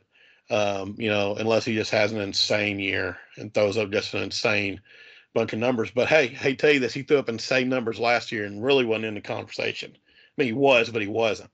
So I just think for him, it's more of the less time he stays away from, or the more time he stays away from the finals, the more people start to wonder, like, what if Kevin Durant, hadn't stepped on the line? What if Devin Booker wasn't playing injured in the finals? And you start wondering stuff like that, and it kind of hurts his legacy. That's totally unfair, but I do think that's how voters think. And so that's my top five. But I think any of them are valid. Hey, it's a good time to watch basketball. There's like 25 players that could probably be MVP. So Anthony Edwards could throw up 35, 5-5, and I wouldn't be shocked. So it's a good time to be an NBA fan, Chase. Absolutely. Let's talk about the Lakers, who are. Let's check this score. who are currently only 13 down. Only 13 down. Okay, all right, we're coming back. We're coming back. You know, it was 16. We're 13. We're going to get there. We're going to get there. They're a second half team, Chase. That's what they are. Yeah, Second half. this season, obviously. Very much so. So I'm gonna be laudatory about the Lakers, even though in my mind right now I'm thinking, oh, this season's already done because that's the type of person I am. The Lakers made this offseason and going into last season as well some of the best moves I've ever seen a team make. And it's really made me rethink how I view Rob Pelinka, who I wasn't a big fan of him as a GM, because I didn't like trading, everybody like we did, and I really didn't like the idea of like New Orleans being like you can give us Kuzma or Brandon Ingram, and for whatever reason we gave him Brandon Ingram. I really hated that concept, and I was proven right by that concept because we let Kuzma walk, for as we should have. So I'm really high on this team though. This team has a lot of pieces that I really really like. Um, but the question, of course, and I don't want to belabor it because we've done this with the last three teams. Can Anthony Davis stay healthy, Chase? What would 70 games from Anthony Davis look like? Because I'll be honest with you, there was a part of me that wanted to include him in my MVP candidates because there was a 12 game there's a 12 game period last year where Anthony Davis was, in my opinion, the unequivocal best player in the NBA. He dropped 50 on Giannis. He was just all over the place on defense. And then, of course, what happened? He got injured again. And they came back into the playoffs, and he was this dominant defensive force until once again he's playing Nikola Jokic, who is the best offensive player in the league and probably one of the 10 best offensive players ever. So it's a whole different thing. But really watching him, you talked about how the Golden State series really changed your mind, on how far you think Golden State could go because of how bad the Lakers beat them and stuff. Most of that was on Davis, who was just cutting off every backdoor cut, who was stopping, who was stopping every single drive into the lane, who was closing out on 3-point shooters, who is the I don't care. I don't care if you call me a homer. There is no one better at the switch and the pick and roll than Anthony Davis. No one stops more of them than him.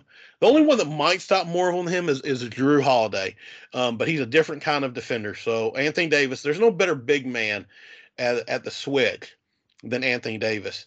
And I love all this stuff because I love the player. I've always loved him. I think he's one of the best UK players of all time, and I love watching him play. But I always worry about him. Can he get what would 70 games look like? If Anthony Davis plays 70 games, are the Lakers the best team in the NBA? I don't know if I'm ready to go that far, but it would certainly have them in the conversation. They would be again in my top 3 or 4, well, my top 4. I think 70 games. I don't think that he can put it together in this sense. So last year, towards the beginning of the season, you mentioned it, he was on such a tear. He literally looked like the best player in the NBA. And that was also a time where Jason Tatum was probably, the Celtics got off to a really hot start. They had the best record in the league. Tatum was averaging 33 points and 9 rebounds and 4 assists or something like that.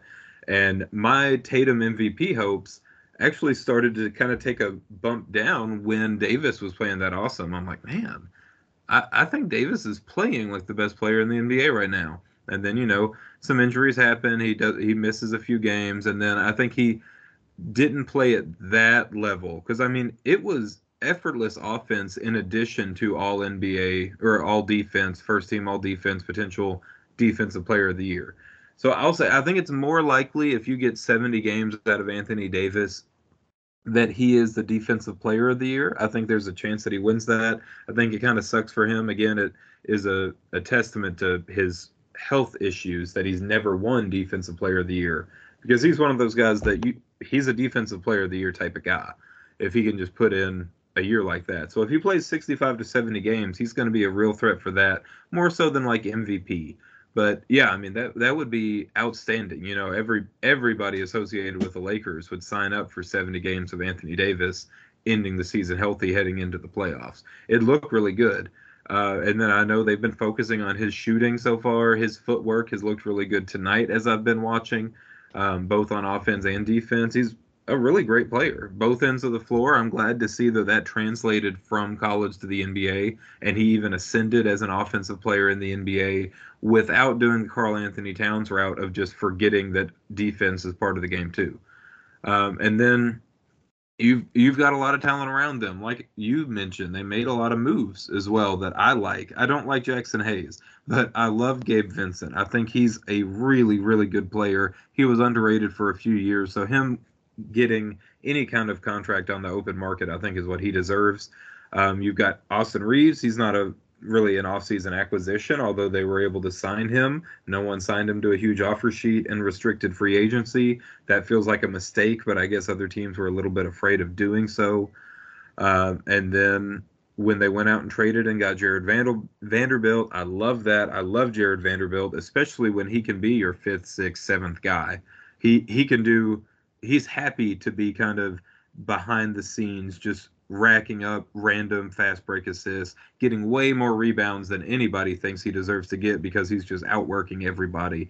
And then you've got the X factor of year 21 LeBron, like you said. I think he's a great dark horse MVP candidate if he can get to 65 games himself. Like you said, also like narrative, you know, that's something that people vote on, and voting for if LeBron plays 65 games, the Lakers have the 1 seed, and LeBron had a good season. If he's averaging, you know, his 25, 8, and 8, that seems kind of low for numbers in today's league, the MVP race in today's NBA. But if he's doing something like that, people are definitely going to be inclined to vote for him or at least look his way. They've got a lot going for him. Like every team, they've got some issues. Some of it's going to be age, some of it's going to be health, and making sure you get there by the end of the season. They don't have as many like really obvious holes to me, other than just, is LeBron still a top 15 player, or is he like number 18 in the NBA now? Is Anthony Davis going to be healthy, and is he a top 10 player, or is he more like 12 right now? If you have more on the Lakers, I'd love to hear it, but I'd also like to hear your brain. Like, I'm so good at nitpicking the Celtics and finding what I think are their flaws. Can you find a couple of those for me for the Lakers too? Well, yeah, I mean, let me hold off on flaws real quick because I want to bring this up, okay? And I'm going to bring this up all the time. It's to the point that you're probably sick of me saying this, okay? Anthony Davis last 3 years, 36 games, 40 games, 56 games.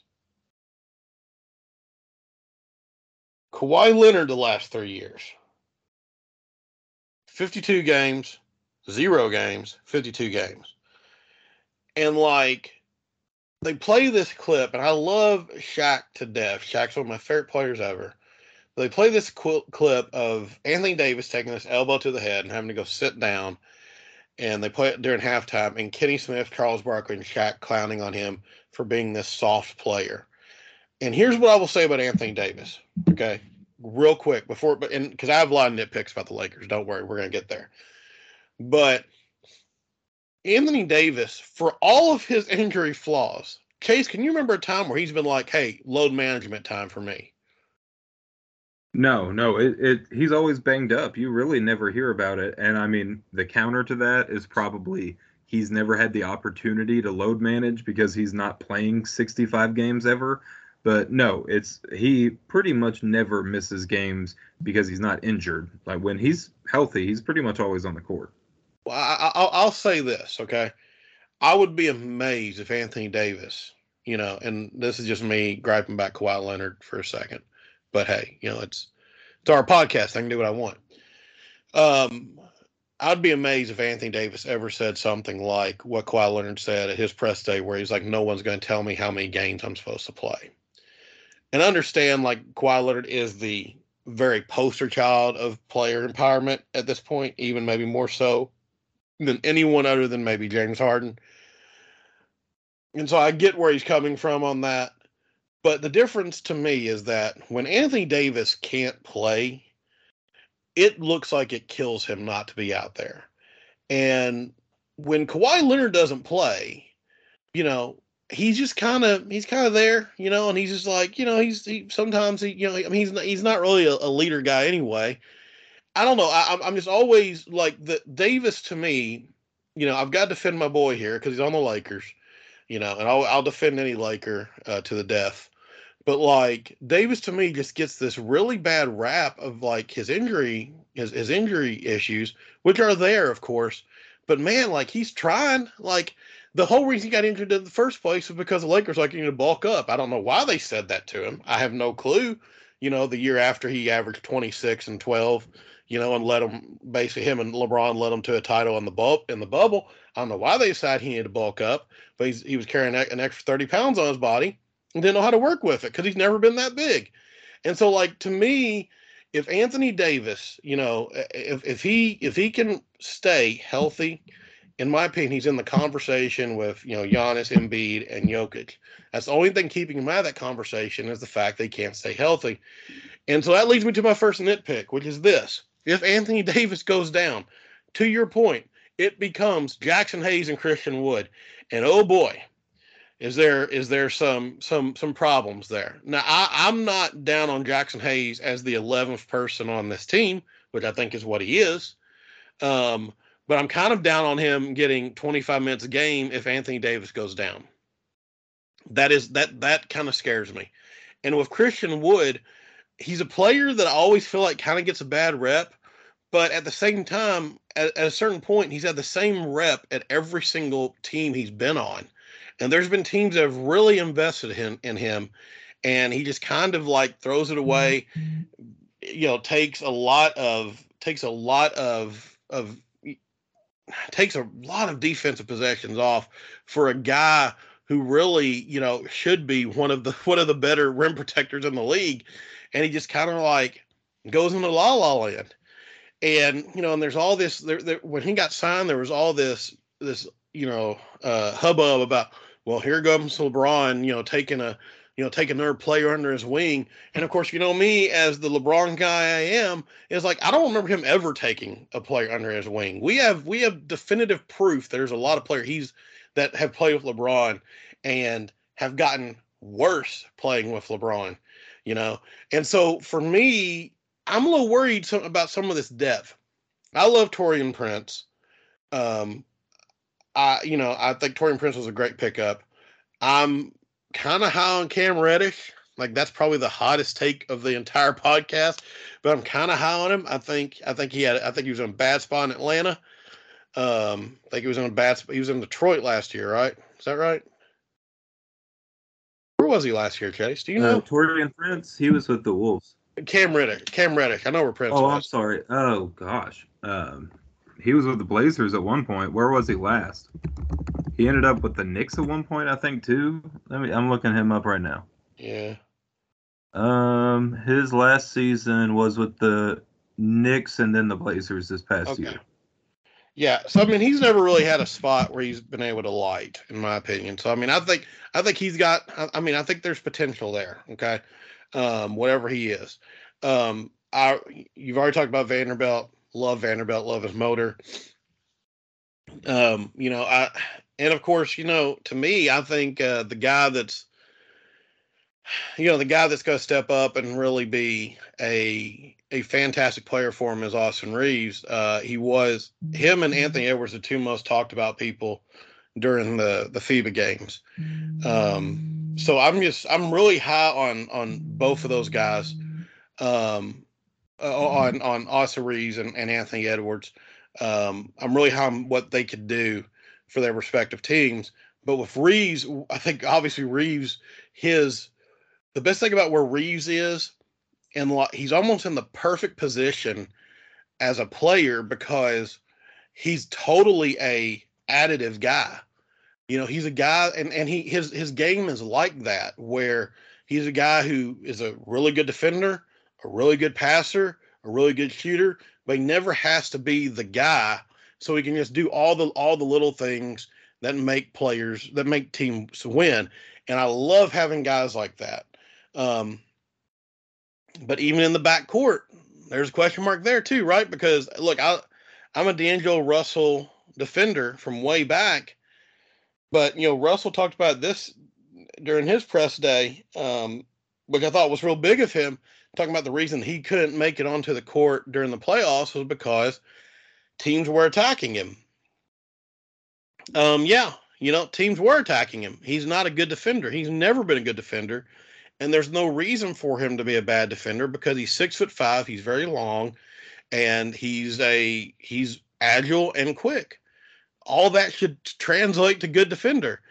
And, of course, he talks about how he wants to be Derek White and things like that, which I think you should take as a definite compliment there, Chase, and Derek White should too. But I don't know if he can be that. That would be almost a completely different player than what he has been.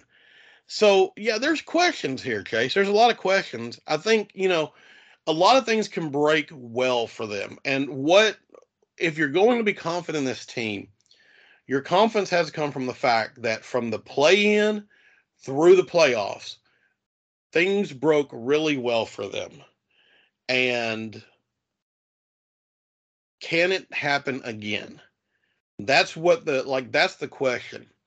Is like, can they carry that momentum where, they are this deep, extremely good defensive team, with one of the best players of all time, leading it in year 21. What does that look like for them? I personally think, my prediction for them is about 51 to 52 wins. Which, I mean, is, depending on how you look at it, is either really low or really high. I know their over-under's 45, I think, right now. And, I'd say that's probably fair. I think it's going to be in the 45 to 52 range. And I think that could put them, anywhere between the 2 and 7 seed, because of how weird the West is going to be. But what I do know about them is if they get into the playoffs healthy, watch out, because they're a very hard team to beat in a 7-game series. And they're going to be worse this year if they're healthy and if everything breaks well, because all these, Austin Reeves is going to be 1 year better. Jared Vanderbilt will be 1 year better. And, a healthy Anthony Davis is one of the most destructive players in the league. And then, of course, there's also this, LeBron should be super motivated, because here's the thing about, I've thought about this a long time. If you're in the conversation of who the best player is, and I know a lot of people don't care about that, but LeBron definitely cares about that. And in the conversation of who the best player is right now, with Jordan, you have to go, 6 rings. And with LeBron, you have to go longevity. But no one in the history of sports has won a title in year 21. And has done it with that, and has done it in a way where they are the best player on the team. And that, to me, is the biggest storyline for LeBron, because that puts him in a really rarefied status, where like he has the longest reigning best player in a sport. And he's kind of already that, I mean, to be honest, I mean, I would say from 2009 until about 2000, 16, 17, he's the best player in the world, and like, that's a pretty, I mean, 8 years as the best player in the world is a really hard thing to do, I mean, Jordan didn't really do that. Kobe didn't do that. That's a really difficult thing.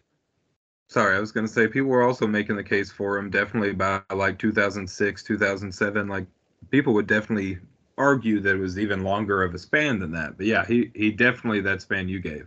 Yeah, I mean, the thing that, of course, the 2006 stuff is weird. It's so skewed because I wear those Cavaliers teams. I'm not taking anything from LeBron there. You definitely have a point. Like, he's in the conversation. Obviously, he's top 5, and probably top 3. But like, the interesting thing with LeBron, of course, like I said, is like, if he wins one here, I mean, he's got another thing he can say, was like, well, Jordan never did this, Jordan could pull this off. In fact, no one in sports could pull this off. So I don't know. I'm very intrigued to see what we get out of him, because the the thing that they need to do and I think one of the reasons they have all these players, all these wings, and this the Cam Reddishes, the Torian Princes, they've really brought in Gabe Vincent, who I realize is like a point, but still kind of a wing player. I think one of the reasons they brought all this in is because I really do think they want to keep LeBron, in the 30-minute, 30-minute game range. Because what happened in the Denver Nuggets series was by game 3, really by game 2, LeBron is done. His legs are gone. And when that happens, of course, and your point of attack is really just LeBron, as all LeBron teams are. When that happens, you lose a lot, and that was the end of the series, because we couldn't score points with them anymore. And I wonder if this year, what kind of step back LeBron's going to take. He doesn't need the stats anymore. He's scored more points than anyone ever has and probably ever will. So I don't know. That's a question to me. If I have a nitpick about the Lakers, surprise, surprise, my biggest nitpick is like, what LeBron are we getting? Because if we get a LeBron that, is playing 38, 40 games a night, okay, that's great. He'll put up those 28 5-5s, or 28, really, it's closer to 28, like 7 and 9 now. But like, he'll put up those numbers again. But once we get into the playoffs, what does that look like? What is he? And so, yeah, I'd like to see him take a step back. I'd like to see Darvin Ham, come up with some interesting lineups. We didn't even mention really Hachimura, who I think could really step in and offer a lot of good minutes. I don't know, Chase. I'm up and down. Like as I was putting this together, I mean, I had them as high as 1 and as low as 7. So like, I'm kind of up and down on the team, as you can tell. Yeah, as low as 7 is pretty wild, but if you're going just purely in regular season finish, I mean, that's possible. But yeah, I mean, I struggle to have them outside of my top 2 or 3 contenders, really, in the West, that is. Right. Yeah. I don't know. I mean, I'm pretty set on the Nuggets or them being the finals team. Coming out of the West, and then it becomes a whole different beast, because I don't think. Here's what I will say, okay, before I get to my wild card. Who's your final pick? What's your final pick? Celtics and who? I've got Celtics over Nuggets. Okay, I've got Celtics over Lakers. I mean, I think the Lakers. I think they can make the finals, but I don't think they can beat that Celtics team. I really don't. Just if that team clicks like it can, I don't think the Lakers can beat them. Which, by the way, I hope you understand how much it like kills me to say that.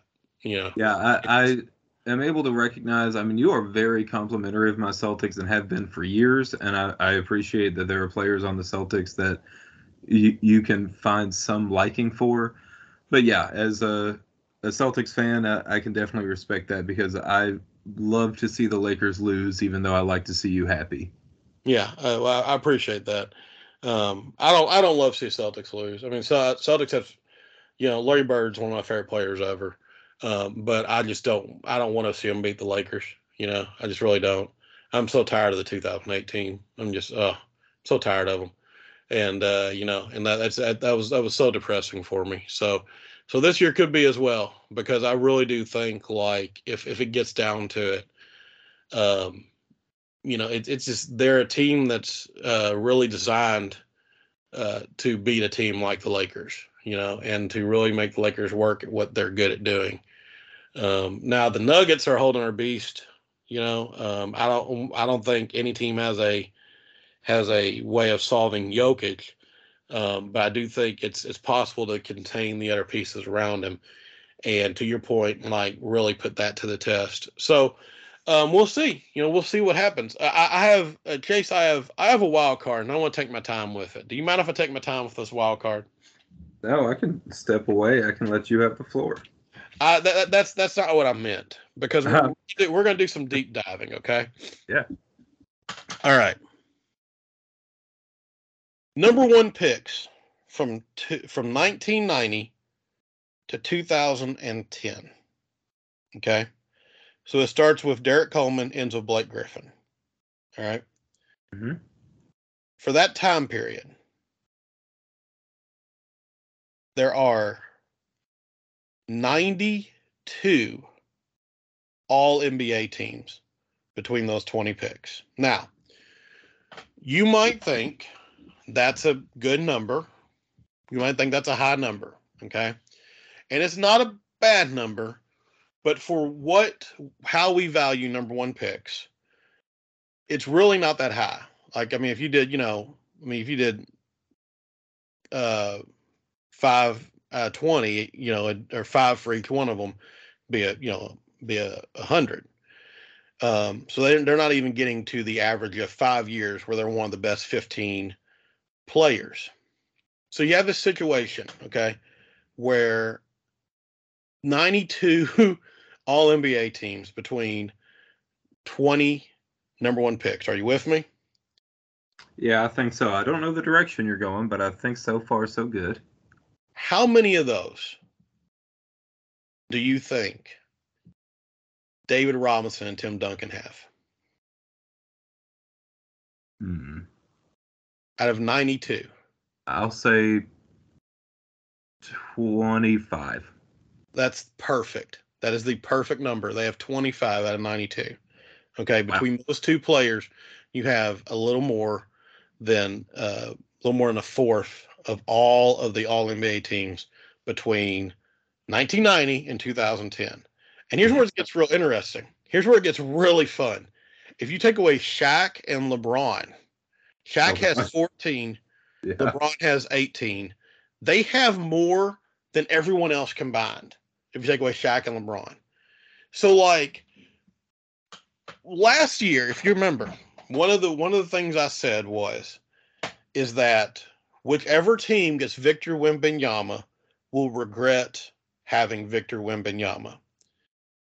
Except for who? Who did I say?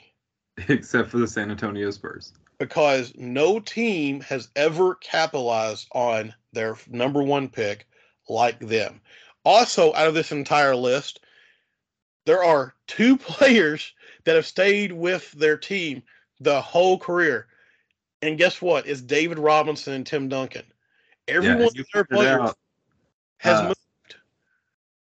Sorry, yeah. There's that. And then you've also pointed out that very, very few of them have won titles with their team. And then, of course, Kyrie was not in that span anyway, but Kyrie almost doesn't count.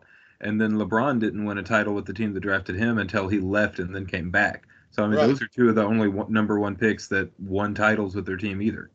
Right, exactly. So you've got all that, okay?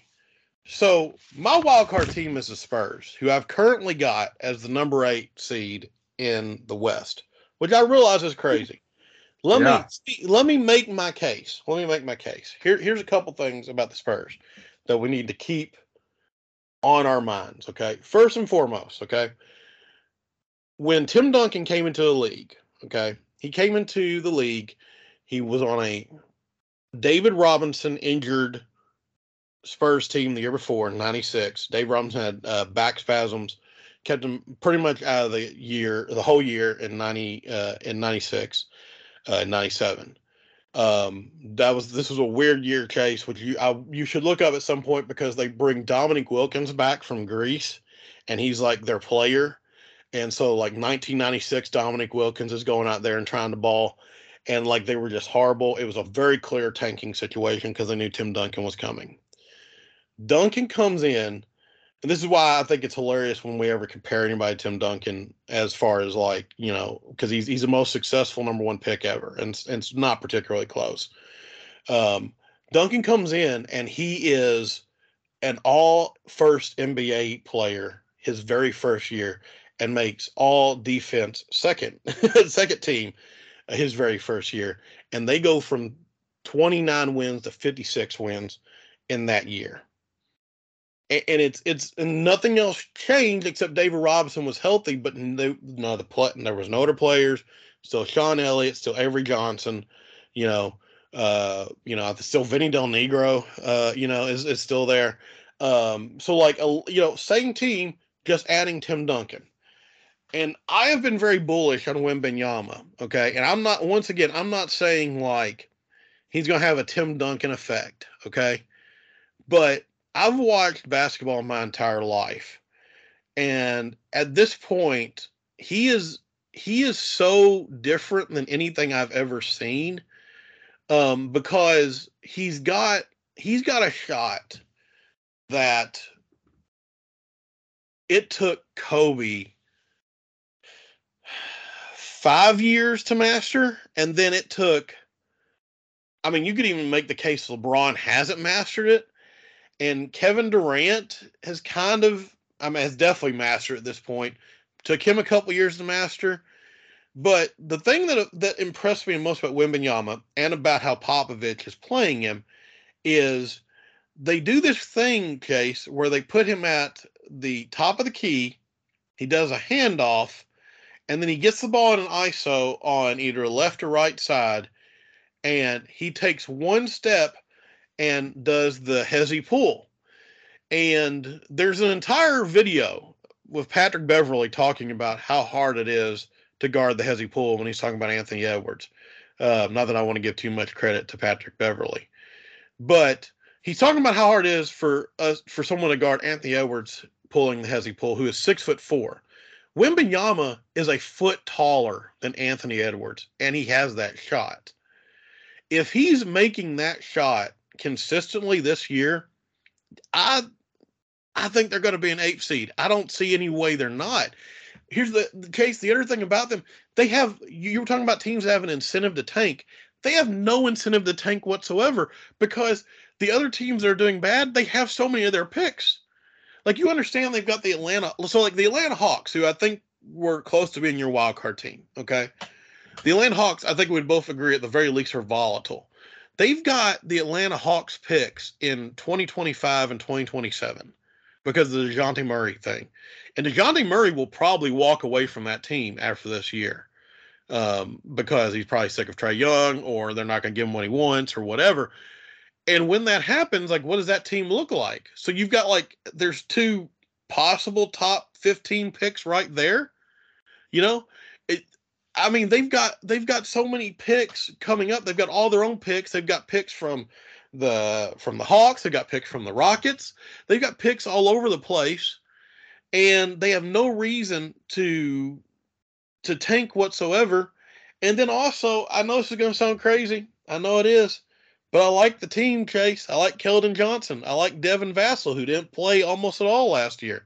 I like Jeremy Sochan.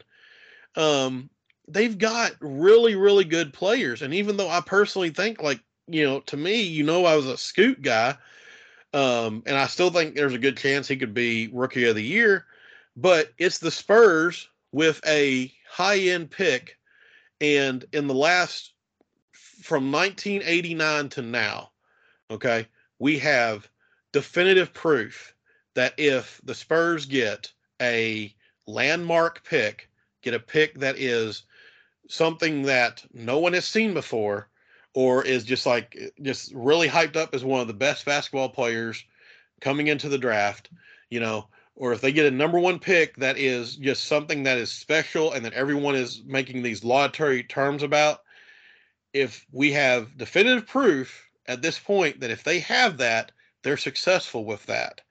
And there's all these analysts, are going like, yeah, I really think the Spurs, are going to have, they're going to really improve to 32 wins or something. I'm just sitting there going, guys, I'm telling you right now, Greg Popovich, he's not coming to lose this year. That man doesn't tank very often, and he doesn't wait. And so that is my wild card pick, because I'm looking at this team and I'm going, this is a Greg Popovich team. This is a team that definitely looks like I mean, they've got long arm people at every single position. We were talking about like how it's nice to have good defenders at every position. There's people picking Wembanyama to be defensive player of the year. I think that's kind of crazy, just because I don't think voters will vote for him. But at the same time, we've seen him do things on defense we haven't seen anyone else do. Keldon Johnson is a B+ defender. Jeremy Sochan could end up being an A+ defender this year. Devin Vassal's a good defender.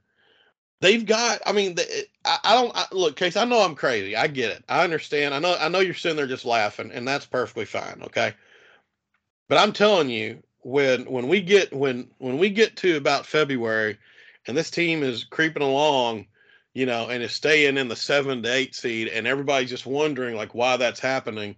I'm telling you, you remember this moment, when the only person that you know of was like, I'm still scared of Greg Popovich. There are few coaches that have been a bigger portion of my life than Greg Popovich. And it doesn't come from a place of love, Chase. It comes from a place of fear, and it comes from a place of just anxiety. And I'm telling you, Draymond Green said, on his podcast, he's like, well, with the new CBA, we're definitely going to be the last dynasty. And I had to laugh because we've seen this happen before, and I think we're about to see it happen again. So that is my wild card, Chase. Tear it apart. Well, I don't want to be too negative. I think you made a bunch of excellent points. In fact, I've already made bets on their over because I think their over-under being at like 28.5 is just kind of absurd.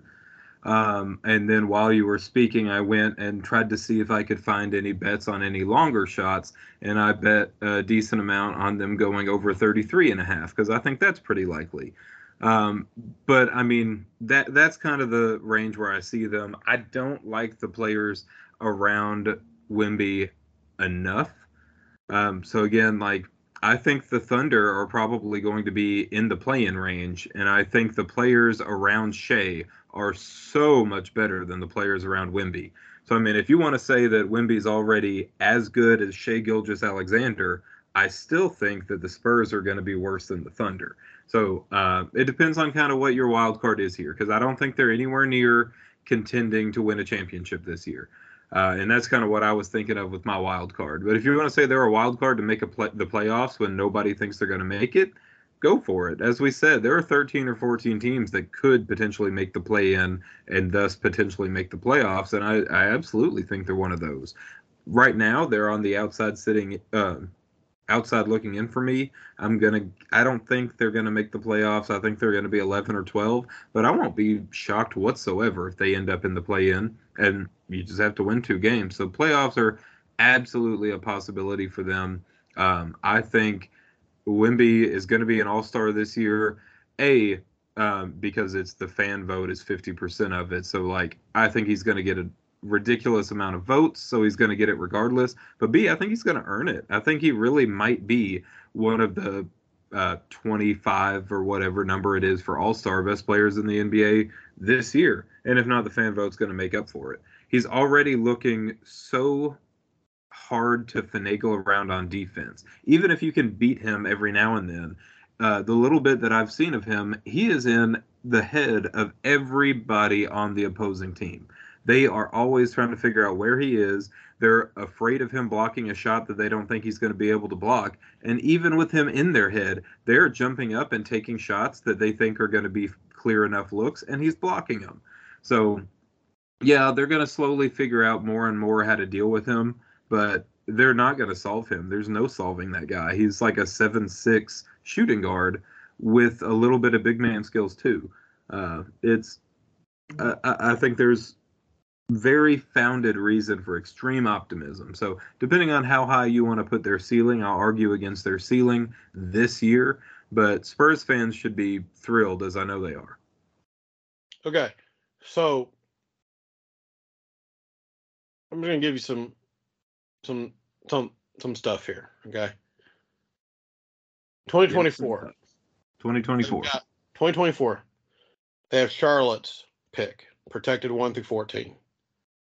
They have Toronto's protected 1 through 6. They have, in 2025, Atlanta's no protected 1. They have Chicago's protected 1 through 10. 2025, they have Chicago's unprotected. 2026, they can swap with Atlanta. 2026, they have either OKC, Dallas, or Philadelphia's pick. I don't know how that worked, but whatever. I don't know what trade that was. 2027, they've got Atlanta's pick. 2028, they've got their pick. 2028, they've got Boston's first round. I was waiting to hear Boston. I was pretty sure there was at least one other pick from the Derek White trade. And then in 2030, they've got Dallas's first round pick, which that could be juicy. Hilarious, okay? So what I'm saying though, Chase, okay, so here's my question for you. Okay. All right. So let's say we get to the trade deadline. All right. And let's say they're, I don't know, let's say they're like 23 and 22, and they're just, are hanging with everybody. Wembanyama's putting up like some insane, 25, 8 and 4 with 5 blocks a game or whatever. And they're hanging around there. Okay. And you're going to have, because we've had it every year. And I think this year, there's going to be a lot, in my opinion, of low-hanging fruit. They have all of these assets. They don't even have to trade a player. They have all of these assets. I mean, would you like this team better if they traded in Atlanta an Atlanta Hawk pick and that Boston pick for Buddy Hield? Would you like it better then? I mean, I would. All of a sudden I think that increases things. Would you like it better if they traded the 2 Atlanta Hawk picks and the Houston Rocket pick for, Masai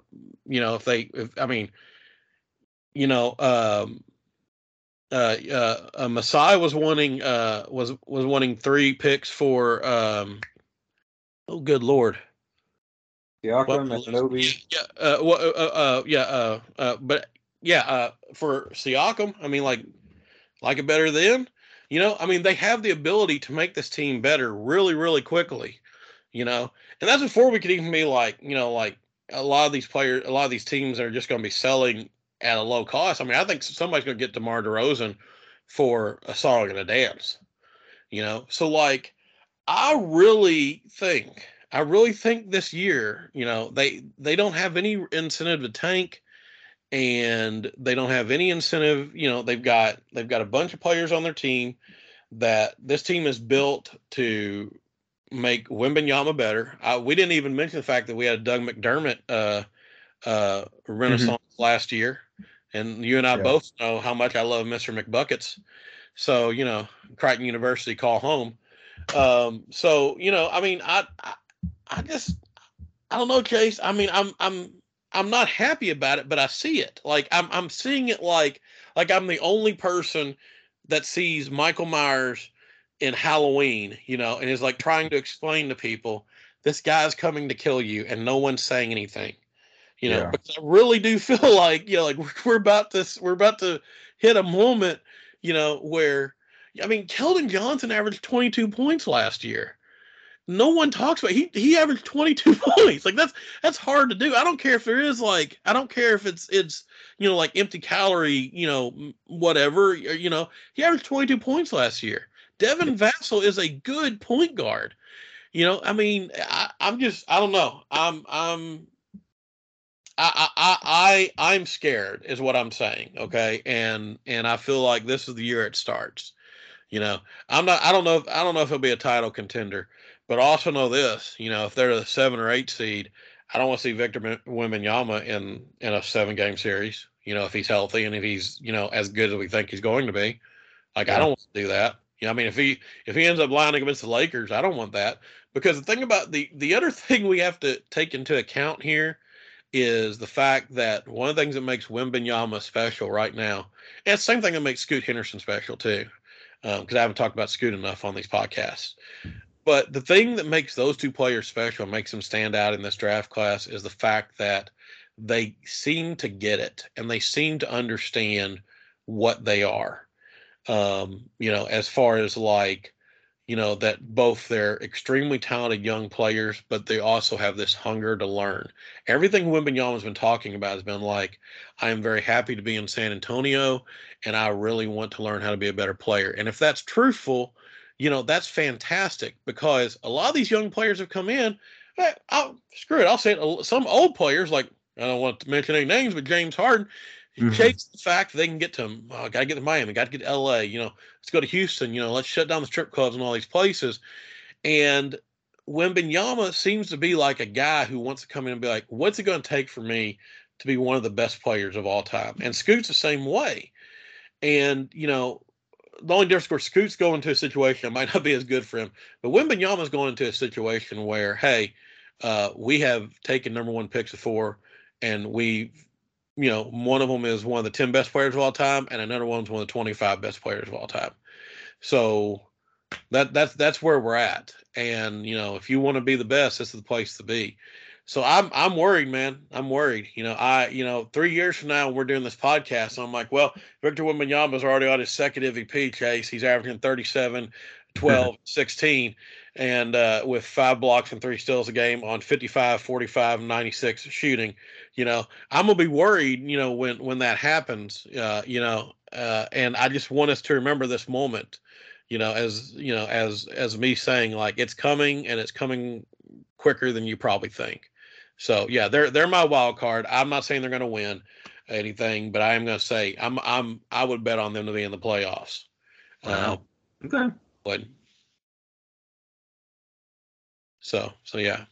Final Oh, thoughts on final thoughts on crazy wild card, Chase. and your crazy wild card, I still disagree with it, but again, I think it's absolutely possible. I don't. It's a hot take, but I don't think it's a stupid take. I don't think it's an absurd take. I don't think it's going to happen, but I absolutely think that it can. And I'll respect your bravery for making that take. So I appreciate it. Part of me hopes that it does happen, just so we can say that you said it here first. Me too. Me too. We can send this in somewhere. Yeah. All right, Chase. Last thoughts on the NBA season coming up. Anything you want? Anything else you want to bring up? No, maybe if you want to, we could rapid fire through a couple of awards. I don't really care about too many of them, but no, unless you've got anything else, I'm pretty much good. Let's rapid fire awards. MVP. I've got Tatum. You've got Jokic. Yeah, and I think we have each of each other's as the number two option, so sounds good. Okay. Rookie of the year. Sheesh. For me, rookie of the year breaks down pretty evenly between Victor Wembanyama, Scoot Henderson, and Chet Holmgren. I think I figured you were going to say Koulibaly there. I love Koulibaly. I love him. He's also playing for the Wizards. So he's not going to be on TV. He just isn't. I mean, Wembanyama's going to be on TV. Scoot's probably not going to be on TV that much, but he's going to be a guy that I mean, I'm going to be sending you a lot of Scoot Henderson TikToks. We'll just say that. I'll And then, appreciate it. yeah, exactly. We'll all enjoy them together.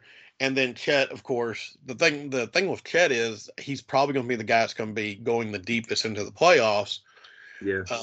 And I can see them all kind of having very similar years. Like I think Wembanyama will probably have the most points. I think Scoot will probably be, probably average the most assists, probably easily, but also be the most dynamic. And then with Hmm. Holmgren, we'll get just because Holmgren's a white guy. I'm gonna say it. We're still racist on how we cover the stuff. And with Homer, we'll just get all these, oh, he's such a professional, just a professional player all the time. All that stuff we say about white guys when they come into the league. So I think those three are going to break out pretty even.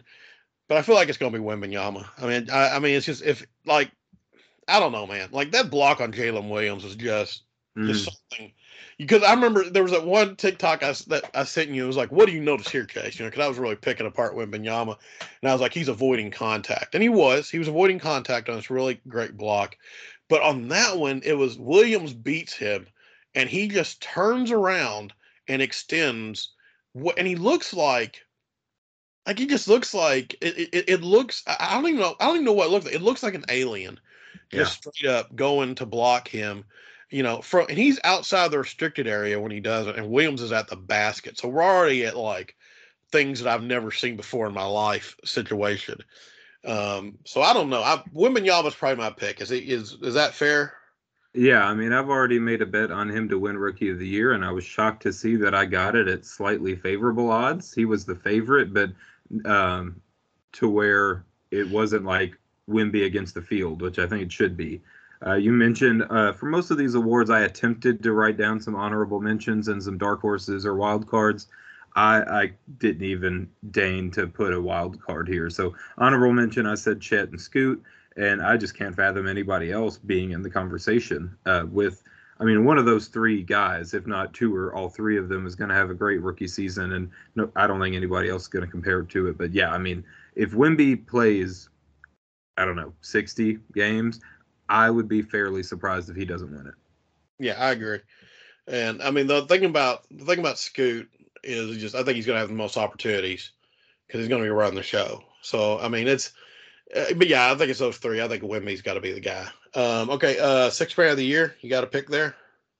Yeah, I mean, I don't really care about this award all that much. I think it's a little bit silly, but I have Emmanuel quickly. There was a case that he should have won it last year. He ended last year on absolute fire and then went into the playoffs and kind of put up a dud, kind of surprisingly.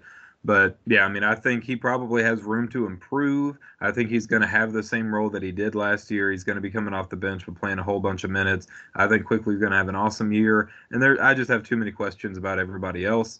Honorable mention, I have Caleb Martin, Malik Monk, Chris Paul if he's coming off the bench, and then one that I heard on a podcast today, people talking like Drew Holiday could be coming off the bench a majority of his games. I mean, if Yeah, Holiday, I can't believe I heard it, but if Holiday ends up coming off the bench for 50 plus games, I mean, he's so overqualified to be a six man. So, I mean, I guess that would be my pick if that ends up the case. But yeah, quickly, he's not guy coming I've off written the down.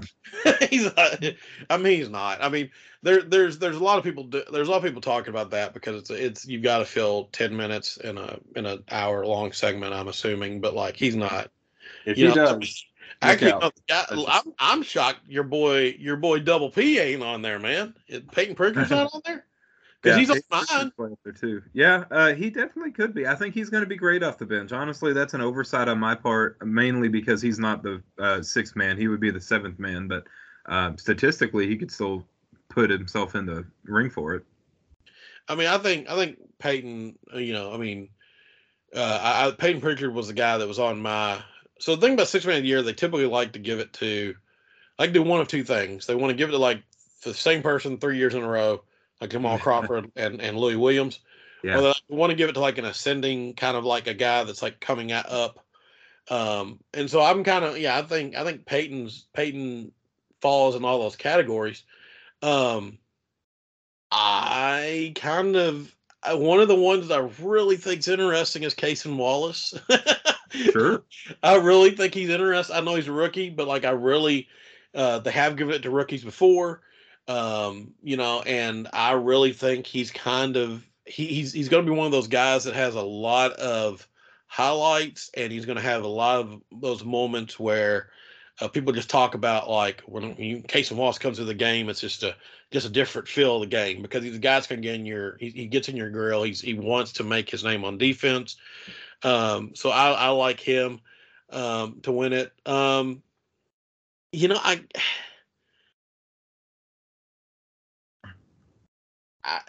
I kind of like Reggie Jackson on the Nuggets. Like I know that's weird. Like we didn't even talk about him on the Nuggets, but I kind of like that play too, just because it just the like if the Nuggets are like you know way ahead in the Western Conference standings, and they're just not getting any award play whatsoever.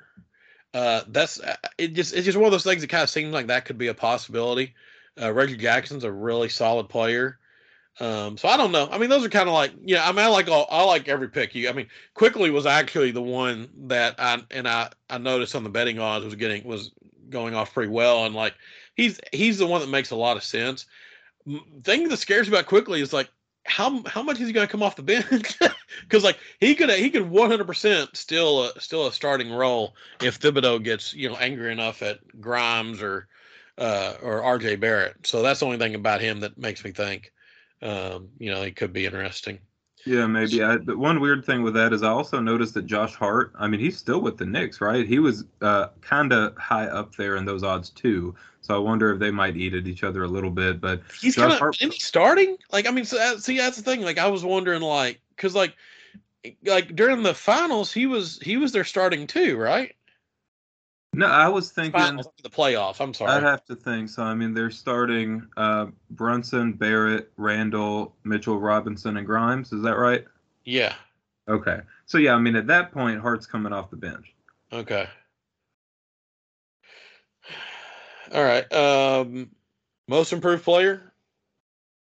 I put Evan Mobley. This is another one. I don't love the award, and I especially think it's difficult to um, predict. So Mobley, I talked on the last podcast how much I think Struce can help some spacing. I think that might help him both. Like it might help him improve his shot a little bit, but it's also going to give him a little bit more room in the paint. So I think he's going to potentially have an even better offensive season. And he was already, I believe, an all defensive.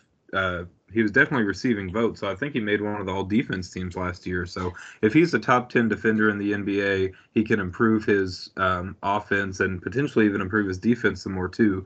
I think Mobley's definitely got a runway there. I'll try not to steal any thunder. So if you got somebody else, I'll tell you my honorable mentions here in a little bit. Go ahead.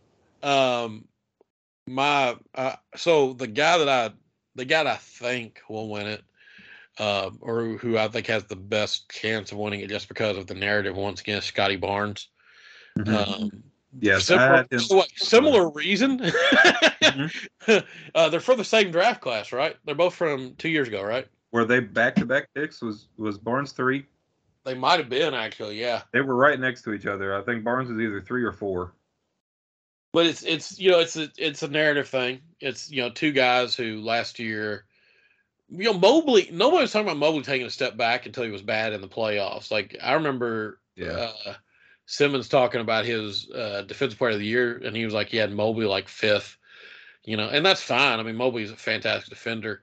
I just think with Barnes, at a certain point, the Raptors, I'm almost convinced are going to at least trade Pascal Siakam. If they don't trade OG as well. Yeah, I Uh, mean they're weird, man. I said they are the team that I said last year they were going to make some trades. They should have traded Fred Van Vliet. They probably should have traded a couple of other guys, and then they ended up just letting them walk. They traded to get Jakob Pertl. That didn't make any sense to me. And then one of the other things, their pick is top six protected this year. So even if they get the seventh pick, they're sending it away. So I don't think they're wanting to tank. I don't think they're going to actively try. They definitely might sell some of their players for cap reasons or just to get value back, but there's no reason for them to just not try to be good. well, here's what I'm saying. Okay, Siakam and Barnes don't make any sense on the team together. They just Not don't. a, They don't make any sense at all. And I would love to see either one of them learn how to shoot a 3-point shot, but it hadn't happened yet. And so, I feel like Siakam's about to get traded. I really do. And that's probably a smart thing. Step up Barnes, put him in that power forward position. He's long and rangy, and got a good motor. I think he'd be really good in that. So that's kind of the pick I think. The pick I want, Chase. Bet you can already tell. I bet you know who I want. Who do I want? Austin Reeves. Absolutely, I want AR-15, baby. Uh, Uh, the thing is, I'm looking at him tonight. It's just weird. It's like he's leading the Lakers in rebounds right now, which is just funny. It's like I don't know, and he just does so many fun things. This is not gonna. I don't think this game's gonna go well for us right now. We're down 12, so maybe this isn't the best game to show it. But I really do wonder, if Darvin Ham starts to particularly if he wants to start protecting LeBron and stuff. The guy that makes the most sense and who kind of had some success running their kind of pick and roll backdoor screen offense that they run was Reeves, and he had a lot of good success on it in the playoffs last year. In particular, his two-man game with Anthony Davis. So I wonder, he's definitely gonna get the minutes. He's gonna end up with like 35, 37 minutes a night. It's just going to be, how much. how much they're going to allow him to assert himself. But I mean, I don't think 20, 25 and 6 is out of range for him, and that would be a definite step up. And he's yeah, I think he's one of those guys that just makes sense as a candidate. But I think Mhm. Mobley and Barnes, are perfect. Who's your other wild cards? Yeah, so I had Barnes for the same reason as Mobley. I'd considered that. I thought about putting Cade Cunningham on there, but that's just too weird for me after having basically only seen him for a season. So my four that I had, three in addition to Barnes, were Mikal Bridges, Tyrese Maxey, and Austin Reeves. Yeah, Maxey's a good pick. Bridges, I don't know. I mean, Bridges is like for Bridges averaged like 22 points last year, didn't he? Something like that. Yeah, so the weird thing with Bridges is that his after he got traded to the Nets, he was just phenomenal. So he didn't really have a whole season put together to win the award last year. But if he basically averages, I think, what he did with the Nets last year for an entire season, I think he's going to be right there in the mix for this award too. Both kind of like to give him a little wink at what he did last year and to prove it this year. Yeah, yeah, Maxey and him. Yeah, I mean, Bridges is interesting. I feel like it's one of those things where like he could do it, but I feel like there's gonna be voters gonna be like he's already there. Like Bridges is weird because like I think there's a lot of people like I heard Bill Simmons say like Bridges rather than Jaylen Brown, and like I know I jokingly I think I was like really poking the bear one time and said that to you. I don't really buy that, and Bridges is weird because I think there are people that do, and I'm not saying like he could like I'm not saying he couldn't be as good as Jaylen Brown, but like to say he's there right now in like this top 20 situation, I just don't know if he's there. And so if he ascends into that role, yeah, I think he'd be perfectly fine as most valuable or most improved player. But I just don't know if people actually vote for him there because I think they already think he's there. If that makes sense. Yeah, I think it So could go either way. Them thinking that he's already there or them giving credit for him making that jump like in the middle of last season. That's yeah, why I didn't pick him, but I gave him honorable mention. I will say, I mean, like honestly, post that after that trade, I think there's a case that he played better than Jaylen Brown the rest of the way. So if that just ends up being the player that he is, I think he did make a jump and there is a case between him and Brown. I definitely think Brown has proven it more and I like Brown more right now, but if he ends up playing that well for an entire season, albeit maybe on not the best team, I think there's an argument there at least. I just kind of want to see. I want to see what he looks like this year. The Nets are weird because like they're based around three players that are just, in my opinion, insanely good defensively with Yeah. Bridges and Simmons and Nick Claxton. And I do wonder, like I don't want to get on the Simmons bandwagon. I really don't. I really don't. I really, really do not because I really think he's so disappointing. And like it's just one of those things where it's like, man, like if I was 6'10", I would just love basketball so much. And he just doesn't look like he wants to play basketball ever, and it just bothers me. But man, if they put it together, they could be scary. I mean, that's a scary 3, 4, and 5, in my opinion. That could really do some interesting things on defense. So I don't know. Bridges might actually be a decent pick. I want to say this real quick, Case. You brought up Cade Yeah, but Cunningham. There is is it about all right, let me run one more thing on the Nets then before you go and talk about right. Cade. One of the things that when we were looking at storylines, my backup, if you had happened to have taken one of mine, was like, are the Nets just going to be beating people 100-98 all season? Because exactly what you said, they look so good defensively on paper, but then you also like you get no shooting from Simmons, you get no shooting from Claxton. Offensively, they make almost no sense together.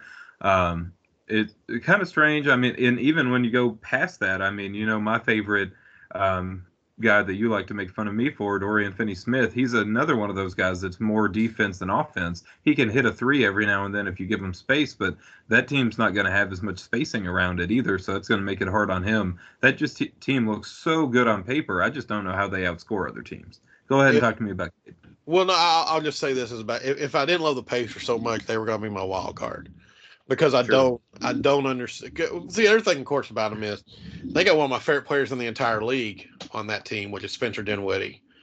And I love Dinwiddie. I love his game. I love his moxie. I love the fact that he started out in the G League, or started out in the man, got shut down in the G League, and he's back again. And I love everything about Spencer Dinwiddie. So, um, I kind of like the Nets. I just Yeah, like, and they're one of those other awkward teams that they stupidly don't have their own draft pick, and that one, they and the Clippers are the only ones that aren't even protected at all. yeah, So they have absolutely no incentive to tank. So if you have a team like the Chicago Bulls or something that end up tanking, they could kind of pass over them. yeah. I mean, here's the thing, Ben. You've said you still consider yourself one of the best players in the world. Let's find out, dude. I don't think Ben ever needs to make a three to be one of the best players in the world. I kind of think that was a little too much. I mean, it's not too much for us to expect of him. That's not what I mean. But I don't think that was ever necessary. But you do have to construct your team in an interesting way if he's going to be one of the best players in the world. So let's find out. Let's see if they do it. Mikal Bridges could hit threes. So let's find out. Um, I would love nothing more than for Cade Cunningham to just dominate this season. Um, I really like I really like him. I really like him as a player. I like his attitude as a person. And I really, really want to see him do something. The thing that holds me back about Cade Cunningham is I kind of feel like if Asar Thompson is as good as he has been, that the guy that everyone's going to want to trade is going to be Cade, or at least kind of give up on. And the reason I say that, Chase, is because the Pistons have done this before and before. Because they still got Killian Hayes on this team, and like they were really high on Killian. And I understand Killian's like a bust, so to speak, but they also really didn't do any favors to Killian by putting him in the starting lineup, yanking him out. He had 30 minutes one night, had 5 minutes the next. He was he's the kind of player. If when you have these young players that are kind of on the precipice, you have to coax them in the right ways, and the Pistons haven't shown they know how to do that. And so I do wonder about Cade, what this year's going to look like for him, because now they've got three players that are projected to be point guards, and I don't know how that works. It typically does not work. So I don't know. Yeah, yeah, absolutely. They're one of those teams that I said I feel like they've been too bad for several years now, and they've got so many young players that they might struggle to find enough time for everybody. Like you said, if Thompson pops or Jaden Ivey, he was really up and down last year. He maybe didn't have the best season overall, but I saw him play some awesome games. He looked really impressive at times. I think the Celtics ended up winning this game, but he lit the Celtics up one game where Cade just like disappeared. Even Cade played that game. He was healthy and just I didn't see much out of Cade that time. So yeah, I mean this is probably a huge year for him. And I'm just the only thing that has me like extra disappointed about that is I just don't think the Pistons are going to be good. So I think he's going to have to prove it anyway. And even if he does have a good season, there's going to be a little bit of me that's like, okay, I'm comforted by this, but do I know that he's going to do this for a good team as well as this bad team? Because I just, as bad as the East is, I think they're one of the bottom like four teams in it. Yeah, I've got them. Yeah, I've got them 12th. So, I mean, the bottom four. Yeah. Um, I think they're bad. So I don't know, but I hope for good things for Cade. Um, so we got defensive player of the year next. Who you got there? That is where, while I don't have Giannis quite winning MVP, I think gaining Dame, I don't. Giannis seems like the player that would do this to me. We often talk about if you have a huge load to carry on offense, it's just really hard to also carry it on defense. I think Dame's going to be able to take a big bunch of the offensive burden off of his shoulders, and I won't be surprised. Giannis is always a year in and year out defensive player of the year candidate anyway. So I have him winning it because I think if Dame can kind of take over the offense a little bit, that might free Giannis up to do some real damage on defense. Plus, it takes away Drew Holiday, and Giannis might have to be more switchable and defend some more of those perimeter players. In addition to having a little bit more juice on defense, he might also have more expectations. Yeah, hmm. So yeah, I don't disagree with you. That's perfectly fine. I'm just offended you didn't put Anthony Davis there.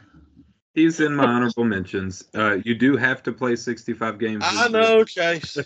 I know. I know. So one of the things I can't remember who it was. Somebody on the Ringer was talking about how it'd be really sad if Adebayo didn't win Defensive Player of the Year before his career was over. And I'm just sitting there going, the saddest possible scenario to me is Anthony Davis, who I truly believe is one of the 25 best defenders of all time, would not win Defensive Player of the Year. So I'm Mhm. really because here's the thing: if he plays 65 games, I think he's going to win it simply because last year, from the All Star break through the time that they were eliminated in the playoffs, they were the best defensive team in the league. And when I say they were the best defensive team in the league, what I'm saying is Anthony Davis was the best defensive player in the league because he's the one cutting off he's the one that's cutting off the backdoor cuts. He's the one switching on the pick and rolls, and he's just a guy that people are just like, we're just not going to shoot around him. And so, to me, he's my pick. Giannis is perfectly fine. I feel like if the Bucks win 60 odd games, there's going to be a real push to give them awards. I think another guy that's like, you know, that you're kind of you mentioned him, but I mean, just a storyline of Drew Holiday winning it would be fun. I think. That would be fun. Give You know, another Celtics guard defensive player of the year. yeah, and I mean the Celtics are going to be a very good defensive team, and I think he's going to be the identity of that. So I don't know. But yeah, Davis is my pick. Bam is kind of my backup. I feel like, man, I know Jaren Jackson. I know he averaged 3 blocks a game last year, but I really feel like Bam was the best defensive player last year, other than Davis. And I feel like he was, and the difference between him and Davis, of course, is Bam played 80 odd. I think he played 80 games last year. So, um, yeah, I was gonna I'm say, if you really want to make a case for Bam over Jaren Jackson, it's also games played. He played a lot more than Jaren Jackson Jr. right. Yeah. So I'm really I'm really high on him as a defensive player of the year. Same pretty much for same reasons Davis. I mean, stops backdoor cuts, switches at the top of the key. You at this point with how the league is, when you have a player like that, it just changes. It just changes everything. And I think he's just a fantastic defensive player. We can, there's very serious things to say about his offense, but he's a fantastic defensive player, and he's probably my number two. Yeah, of course, I've got Giannis, Davis, Bam, Jaren Jackson, and Mobley are in my honorable mentions. And then, can you guess my wild card that I think actually could win it, but it would be kind of ridiculous? Bilal Coulibaly. No, but you got one thing in common. It's a rookie. Wimby could absolutely be in the conversation. Yeah, I think I mentioned a while ago. There's a couple people that are talking about him there. Yeah, I mean, I think he could. Because the case for Wimby, of course, is that uh, is going to be that just that every single night, he plays. You have the potential to have this defensive play that no one's ever seen before, and that's going to be the fun thing about it. I'm going to say something nice about Kawhi Leonard. Are you ready? I'll say something nice Yeah. about Kawhi Leonard. Okay. One Uh-huh. of the best things about Kawhi Leonard is, particularly when he was playing for the Spurs, he made defense fun to watch. Yeah. You know, because when you had a guy that wasn't I would say an A ball handler, what the Spurs would do is they just make Kawhi go get that guy, and he would just watching him take the ball from people, just walk up and take it from him with those giant, stupid, massive hands of his. He was a lot of fun to watch. And Wimby has that exact same kind of quality to him, where he makes defense fun to watch. I'm not sure Davis and Adebayo are fun to watch defensively, as just because of like it's more of a fundamental thing with them, Yeah. and but like Wimby's going to be fun to watch defensively, and so he's going to be that guy that's like the casual fans really going to enjoy that. So yeah, I mean, hey, you know, if it I would not be surprised. I would not be surprised if he won Defensive Player of the Year. Yeah, it's another one. I don't think it's gonna happen, but especially I'm sure those are long odds, and I do think it's a possibility. So if I'm looking for a wild card, that's definitely mine.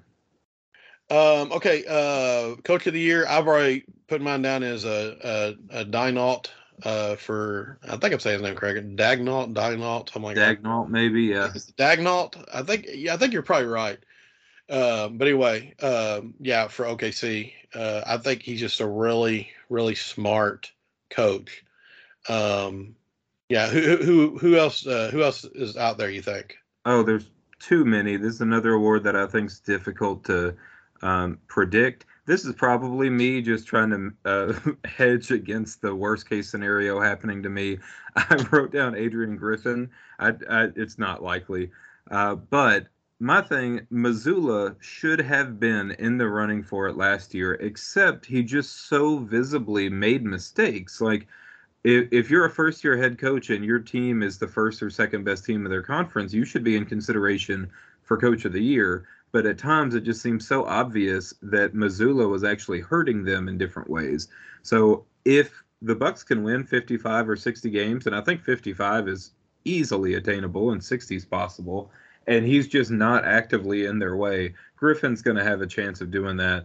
But yeah, I mean, it's such a toss up. There are so many different coaches that could win it. It's just an absolute crime against basketball that Eric Spoelstra has never won it. So I've got him honorable mention, but I kind of think the Heat are going to be blasé in the regular season again.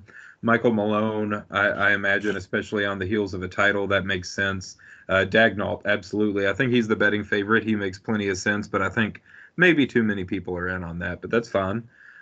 Missoula, if he actually gets better, if he doesn't make all the mistakes that he made last year, so if he shows actual tangible improvement as a coach, and the Celtics are awesome, he could get it.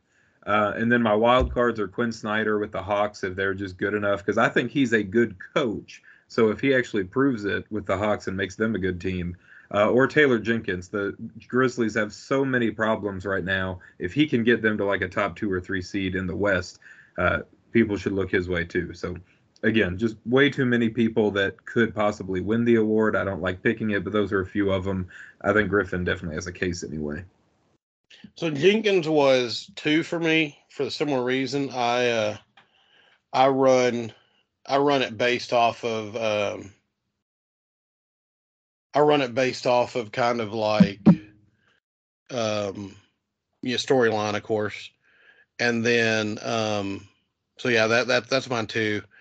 Um, you're gonna be shocked. I've got Missoula would probably be my third pick because I one skin storyline. Yeah, I think it'd just Yeah. be such an interesting storyline.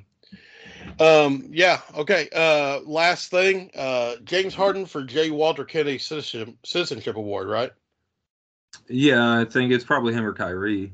Yeah. Yeah. So yeah. So definitely looking at those two. So I'm pretty excited to see those guys who really know how to give back to their communities.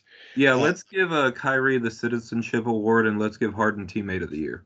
there we go. There we go. There we go. Okay, Chase, man, always fun, always a blast talking basketball with you. Thank you for coming on and blathering on with me for forever and ever. I really do enjoy it. I appreciate it. Look forward to it every year. Heck yeah, so do I. People, go watch some basketball. Yes, yes, sir. Good basketball is always going to be going on. A lot of great players, and as we say always, a phantom is for everyone. And hope everyone here has a good night and has a good NBA season.